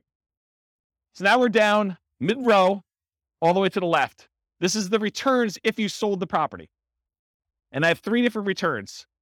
I have your annualized return. You basically take the amount of money you made divided by the amount of money you made as a percentage return, and you divide it by the number of years. That's what annualized is. It's really simple. So it shows you if you sold it right away, you'd lose money because your real estate costs to get out of the deal exceeded what you made, which you didn't make anything. But then as years go by, year 2, year 3, you start getting to the point where you're going to make a little bit of money using the assumptions we had. And then the further you go out, the higher this is. And this is the just really simple return you earn divided by the number of years. That's what annualized return is. The next one is compound return. That's the gray line, the bottomish one. And that shows you what return you had as if that was a yearly compounding return. I have to figure out what the formula is, but it's something with an exponent and stuff like that. Just realize that that's what it is. It's compounding. And then the last one is your internal rate of return.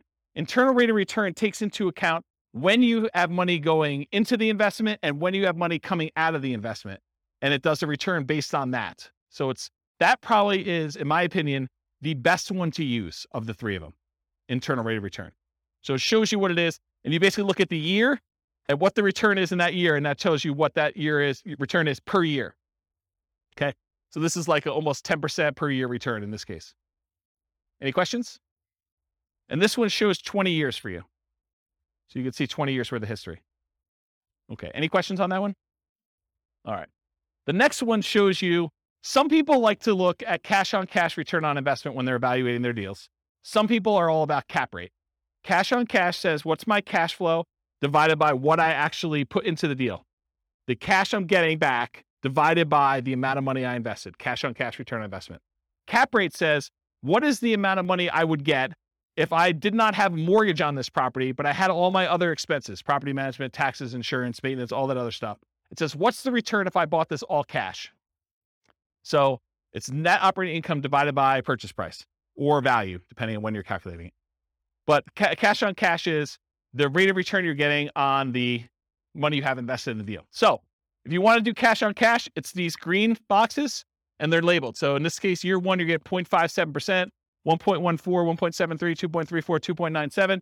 And then cap rate just shows you the numbers going all the way across. So if someone says to you, look, I'm buying a 5 cap property, that's cap rate, 5% capitalization rate. Okay. Any questions on that? Yeah. Microphone. Purchase price, not for the ARV and not dependent on the closing costs and rent ready costs. Is that correct? Yeah, this is a weird one, right, Andrew? Because I mean, it depends on what you're saying. You can make an argument that it should be on ARV, right? Because that's really the value of the property. It's like your net operating income divided by the value of the property. That's how it's calculated in year 2 and 3 and 4 and 5. But year 1, we often use purchase price. So I don't know. I mean, or it could be purchase price minus closing costs because you can't get away without. Yeah. So are you going to the bank and you're trying to show them, like how bad this is, or, or you bragging to your friends at a coffee party and you want to tell them the better number? I don't know. It's literally like you could go either way. What I actually do here, I don't remember. Probably. I think it's purchase price. Yeah. So that sounds, well, it shouldn't be. It should be ARV. Okay, maybe ARV. Because if I'm doing year 2 and 3 and 4, I wanted to be consistent. Yeah. I didn't want to have a number there. So I do ARV, but you can make a really compelling case to do purchase price, right? Because that's really what you're buying it at. Or total invested is the other, because you have to invest. Yeah, you're finding all like my weird case examples, like all the. Well, these are to do with you. These are core to the. No doubt. This is like a conversation you and I would have offline that no one else would care about. So yes, I totally agree. Any questions on this? So some people are like cash on cash people. Some people are cap rate. The other way to think about it is cash on cash takes into account your financing. Cap rate does not. Cash on cash takes into account your financing. Cap rate does not. So if it's a weird market where financing is unusual or hard to get or something like that, this becomes a much better metric because it impacts whether it's a deal or not. It'd be return on equity only in the case where it's paid off. Yeah. Yep. I think that's correct. The green bar would become the equal to the cap rate if it was paid off. Yep. They become the same. All right. You guys are going way off track, but that's good. You ask your questions. You guys have probably heard the concept of return on equity, right? Return on equity is how much should I make in appreciation divided by how much equity I have in the property, or how much should I make in cash flow divided by how much equity I have in the property, or how much should I make in cash flow from depreciation divided by how much equity I have in a property, or how much should I make in debt pay down divided by how much equity I have in a property. You guys have kind of understand that concept. That's not exactly what this chart is, although it's really similar. The difference is your equity in the property is not all yours to keep. If you were going to go sell that property, there would be costs. You probably have real estate commissions. You probably have closing costs to get out of the deal. You have that depreciation recapture tax. You have capital gains tax. So your equity, you may think, hey, look, my property's worth $500,000. I owe $400,000. I have $100,000 in equity. Oh no, you do not. What you have is $100,000 minus 6% of the $500,000 in real estate commissions, minus 1% of the $500,000 in closing costs, minus 25% of whatever I had to get in depreciation over those years that I've owned it, plus 15% of the $100,000 that I had in appreciation. those are all subtracted from that 100 grand. So maybe you have 50,000 or 40,000 left. This chart shows you that return you had from appreciation divided by what you'd walk away with in cash by selling the property after all those expenses, closing costs, real estate commission, depreciation recapture, and your capital gains. So true net equity is actually the equity you have if you sold the property and you did all the stuff you're supposed to do, paid closing costs, paid whatever transaction costs to get out, the depreciation recapture and the capital gains tax, okay? So these numbers, in my mind, you want to know what your true net equity is because you want to know, hey, if I sold this property and now I walked away with $40,000, what would I have to get on that money that I walked away with in order to match this real estate deal? That's what we want to know, right? We want to know, like, if I sell this, what do I need to beat to invest? So that's why I like this. And this is why this chart is the way it is. So the blue line shows you your return from appreciation divided by how much true net equity you would have in that year. The red line is your debt paydown return over true net equity. Your yellow line is your cash flow from depreciation line over true net equity. And your green one is your cash flow over true net equity. And this dotted line is the sum of all of them. So you're pushing almost a 23% or whatever it is return on true net equity in year one, and it kind of continues to taper off over time. Does that make sense? Okay. Annual key metric. I'm moved on to the next one. I'm at the very bottom on all the way to the left. This just shows you your gross potential income. If you didn't have any vacancy or anything, what's the maximum you could possibly get from this property with the current rent you're getting? That shows you what it is per year in year one. Gross operating income is this after your vacancy expenses. Operating expenses tells you how much you're spending in order to operate the property, taxes, insurance, maintenance, stuff like that. Net operating income is the amount you're getting from gross operating income minus your operating expenses, gives you your net operating income. This shows you how much you would get if you owned the property free and clear, if you did not have a mortgage on it. Okay, this is all year one. Any questions on this? And as I said before, you could see this for any year on that overrides tab, and you could override any of it if for some reason you have a weird year. Non-loan expenses. This just breaks out what you paid for stuff. This is what your vacancy, which is not really a loan expense, but I put it in here because I wanted it to see it. Vacancy is the odd man out, but $1,000 in vacancy. This is how much you paid in property taxes. This is how much you paid in property insurance. This is how much you paid in HOA. If you had landlord paid utilities, that would be what's here. Your expenses 1 and 2. How much you paid in maintenance. How much you set aside in CapEx. And how much you pay in property management. Just shows you all the expenses in year one. And then finally, probably one of my favorite charts. This chart shows you the two different equities you have in your property. The equity if you sold it, and the equity if you were able to get a 75% cash out refinance loan. And then what it costs you in order to access that equity. Okay. So the blue line shows you how much true net equity you had. You had a little less than 100,000 in year one, and it kind of steadily increases over time to year 20. The yellow line shows you if you could go get a 75% loan to value loan, how much could you pull out in cash out refinance equity each year? Okay. And then the dotted line shows you CTA stands for cost to access true net equity. So what are all the costs, real estate commissions, closing costs, depreciation recapture tax, capital gains tax, in order to get at this $100,000. So you paid 40% of what you got out here of $90,000 or so in order to get at this. That's really expensive money, right? So you could see what the cost was in order to get at that money, okay? And if you do a cash out refinance, it starts off really, really expensive to get out a very small amount of money. But over time, as your equity increases, your cost to access the cash out refinance equity goes down. That make sense? Because a lot of people are like, hey, I want to redeploy this equity, right? I want to go use this. Well, some people don't care. They're like, I don't care about the cost. It's the opportunity to go buy another property. And in that case, that's fine. But at least you know now what the cost is to get at that.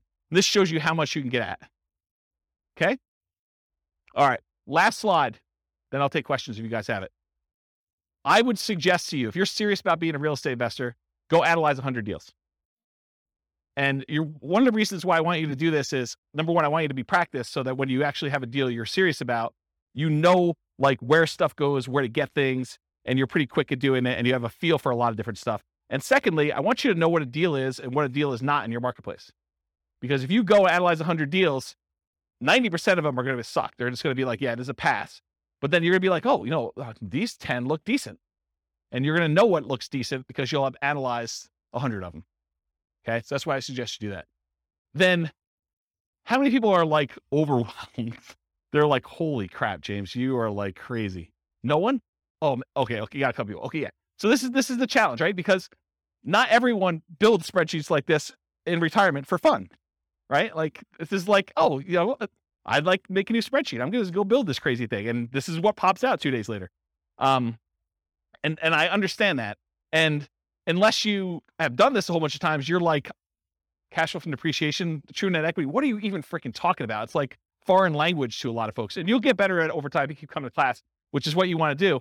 But if you're overwhelmed and you're about to go buy a deal or you're trying to do this, get help. Don't like try to struggle through it and think, oh, I think I got this. And then you kind of half-ass it and you end up with a really bad deal or really struggle with something. You can ask your real estate agent to say, look, I'm doing this deal analysis. Help me walk through this together.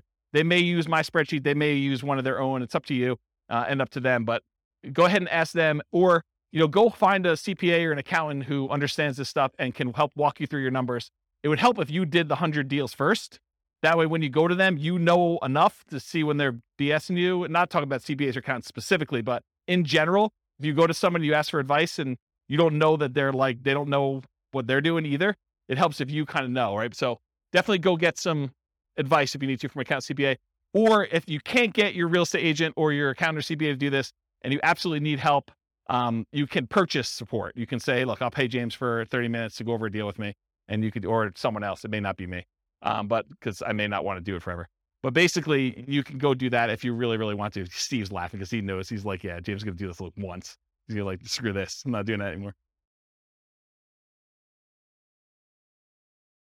I appreciate that. Yeah, I appreciate that. It's a very nice compliment. I'll have to give Steve his $20 later. So in my opinion, it's better to pay a little bit of money and avoid buying a really bad deal than to buy a bad deal because you were unwilling or, your pride was too much to ask for help. I think it's just better to get help if you need it. All right. That's all I got. Any questions about anything before we go? Was that helpful for you guys? Was there any lingering things you're like, oh man, James, I thought I was coming to learn about this and you didn't even talk about it. Anything like that going on? Yeah. You want to do the mic? Just to make sure. I think you have this, but is there a list of like all the different equation breakdown somewhere? They're all visible in the spreadsheet, right? Like you can mouse over it and see them. Yeah. And one of where it's appropriate, I use named variables when I build my spreadsheets. But what the challenge is when you start going 40 years out, I'm not naming appreciation year one. It's whatever the letter is. So it's all in there. You can go like mouse over it and it'll show you in the field. Andrew can double check me, but I'm pretty sure you can see those, right? If you mouse over like a computed field, it'll show you what the formula is on top. Yeah. So there's a good book out there. I think it's like, 103 investor metrics every real estate investor should know or something like that. There's a book on Amazon you could buy and it walks you through the calculations for how to do all of them. So that's probably a good book if you haven't ever seen those and you need that. I don't remember what the title is, but it's something like that. 52 metrics some real estate investors need to know, or look on Amazon. I was just wondering, where do we go to start the 100 deals? MLS. Just start going through MLS. If you're doing stuff locally, go pull them out of the MLS, or you're doing stuff remotely, pull them out of their MLS. But yeah, don't overcomplicate this. Just go pull up deals. It doesn't even matter if it's a good deal because you're going to start finding out what's normal, and then you'll start saying, "Hey, look, I'm tired of analyzing the same crappy deal. Let me start discerning and getting better." Anything you do in life that you practice multiple times and you do repeatedly, you just naturally start getting a feel for it and you get better at it and you start understanding how things work out. And it may take more than 100, or you may be done at 15. It's probably going to be closer to 100 though. And I can't tell you how many deals I've analyzed at this point. It's a lot. It's a lot of deals. And eventually you start coming up with rules of thumb where you're analyzing a deal and you're like, oh, this is just like this property that so-and-so bought or I bought, except it's $10,000 more or $50 less in rent or $100 more in rent. And so you start getting to the point where you're like, that was a really good deal. It was like $200 a month cash flow. So if it's $50 more in rent, that's going to be like $250 in cash flow. So I know that's going to be a good deal. And you start getting references that you can use and shortcuts, but you don't get that unless you've done 100 and probably more than 100 to kind of get to that point. but that's where you're aiming for. So you said there's a class though that says like criteria that you would consider. I don't remember the title of that class. Was it Establishing Your Buying Criteria? Yeah. So there's a 2-hour class on that. And honestly, I don't give you an answer. I don't tell you. It's on the website, Establishing Your Buying Criteria. So the challenge you're going to have with that class is, I don't say to you, 10% cash on cash, you want to buy those, right? What I talk to you about is, these are the different kind of metrics you can use to establish whether this is a deal for you or not. And it's up for you to decide what that is. And honestly, if I gave you numbers today, they may be very different than what they are 6 months from now. And I know they're different than what they were 6 months ago. Like, I did a class right before I went on sabbatical and I was going to retire, and it was called, Is Nomad Dead? Because the question I got from people was, hey, James, in your Nomad book, you're talking about $270,000 properties. And the properties I'm buying now are $400,000, and the rent to price ratios are very different than what they were. So is Nomad work anymore? Should I even bother with this crap? And what we determined was, look, if you ran Nomad from where we were then, which is probably even different than it is now, but if we ran it from where we were then, I showed you what the returns would be with just really modest kind of like returns. And I said, can you beat this return somewhere else? Do you have another investment that you can make, or another investing strategy? Maybe it's not even real estate, maybe it's stocks, or maybe it's something else, but do you have another thing that you can do where you can beat these types of returns? And if you do that. I'm not, don't do the Nomad one if it doesn't make sense. But I think for a lot of folks, Nomad crushes everything. Like, you just look at it, you're like, even with conservative numbers, and even with markets going down for a couple of years or things like that, I don't have something that I can use to beat it. Wasn't that sort of the gist of that class? Like, I'm not trying to tell you to do Nomad. I'm just saying, look, this is what Nomad looked like back then. This is what it looks like now. Can you do better? Can you do worse? I don't know. You decide. So I can't give you a number. I can't tell you, you need to make $100 a door, or you need to make $500 a door, or you need to make 5% cash on cash, or you need to do this. Partially because I could tell you need to make 5% cash on cash, but that may be for putting 25% down. And maybe it's not even buying in our local market. And then you're like, well, I can't find any things where I can get 5% cash on cash because I'm doing Nomad and I'm putting 5% down. So nothing's got 5% cash on cash. It's all negative. Or I'm doing a VA loan with nothing down for my first deal, and there's no way I can get numbers like that for that particular deal. And in another market, someone could be listening to this recording and being like, man, you guys aren't able to get positive cash flow. I'm trying to determine whether I'm buying a $600 a month positive cash flow deal or the $450 one that's in a slightly better area. And so it's a totally different thing. Or maybe you're doing short-term rentals or something like that, where it's like, yeah, 5%, like try 50% cash on cash return in the year. Like, they're totally different numbers. Or maybe I'm doing Burr and I'm really trying to not have money in the deal at all, but my cash flow I don't care about, because I can wait a long time for cash flow to improve when I don't have anything in the deal. There's all different criteria, and it's really you that needs to decide that, not me. I can't come in here and tell you do this, and it'll be out of date, 3 months from now.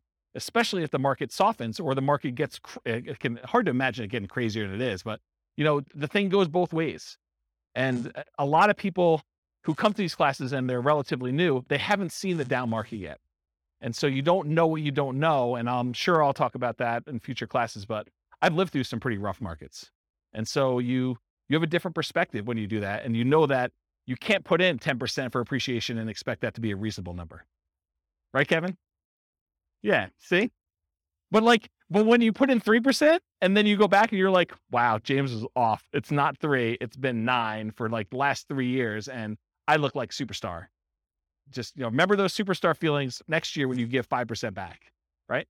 Because it still is awesome, but it's still not, where it is. Even if it didn't go up in value at all and all you did was pay it off over 30 years, the numbers look awesome. So, paying it off. Totally. Yeah, that's exactly it. I mean, just imagine, you put up 5% now. Let's say it's a $500,000 property, which is about where we are now. You put up $25,000 in order to buy a property, and when you're ready to retire, it's a $500,000 asset. Where else can you put up $25,000 and have it be $500,000 in 30 years? That's like a 10.51% compounding yearly rate of return. Yes, totally. And this is what I'm saying. I'm trying to really simplify the math down and make it so it's hard to not do this. But my point is, and I'm going really over time, there's a phenomenon in the more traditional stock market investing world. It's a special time in your life when the amount of money that you're investing each year is produced by the amount you have invested. So you're putting away, let's say $10,000 a year, and you get to the point where you have $100,000 invested. And then that year you have $100,000 invested, and that produced $10,000 return for you, and you're putting in $10,000 a year. It's this like magical inflection point where your investments are doing as much work for you as you are personally doing yourself with active activity, like you're doing stuff. And so it's this really weird, magical thing that happens. And for stock market investors, because the returns are what they are and all these other factors that go into that, you're not having, a big asset thing, that usually takes some time to get to that point. What's crazy is that with Nomad, a lot of times that happens in year one, where you put up a certain amount of money, especially if you're putting these really low down payments, like 0% or 3% down, and you have a crazy appreciation year of 6 or 7 or 9% or whatever it is. You could get to the point where the investment you have is doubling what you put into your deal in that first year. And if not in the first year, in the first few years, which is just crazy to think about. And then to think, okay, I bought that one investment. Now I'm going to buy an additional one, a second one in year 2 by doing Nomad. That's just awesome, because now you've got 2 contributing toward that thing, which is just crazy, crazy good. I don't know. I'm off on a tangent. Any other questions? Well, thank you all for coming. I appreciate it. We'll stick around for a few minutes. I'm going to stop the recording. Thanks all for coming. I will talk to you all soon. With home prices up, mortgage interest rates up, and rents up, but not quite enough to counteract the higher prices and interest rates, cash flow on rental properties in Wilmington is harder than ever. Book a call with the Real Estate Financial Planner to apply our proprietary 88 strategies to improve cash flow on your rental. See the show notes for a link to schedule your call and improve your cash flow today. If you're a real estate agent, lender, or professional in Wilmington that wants to help our real estate investor listeners, consider reaching out to learn about collaboration opportunities with this podcast. We'd love to add more value to our listeners by having you assist our investors buy, sell, and finance their real estate investments. See the show notes to schedule a call to discuss collaboration opportunities.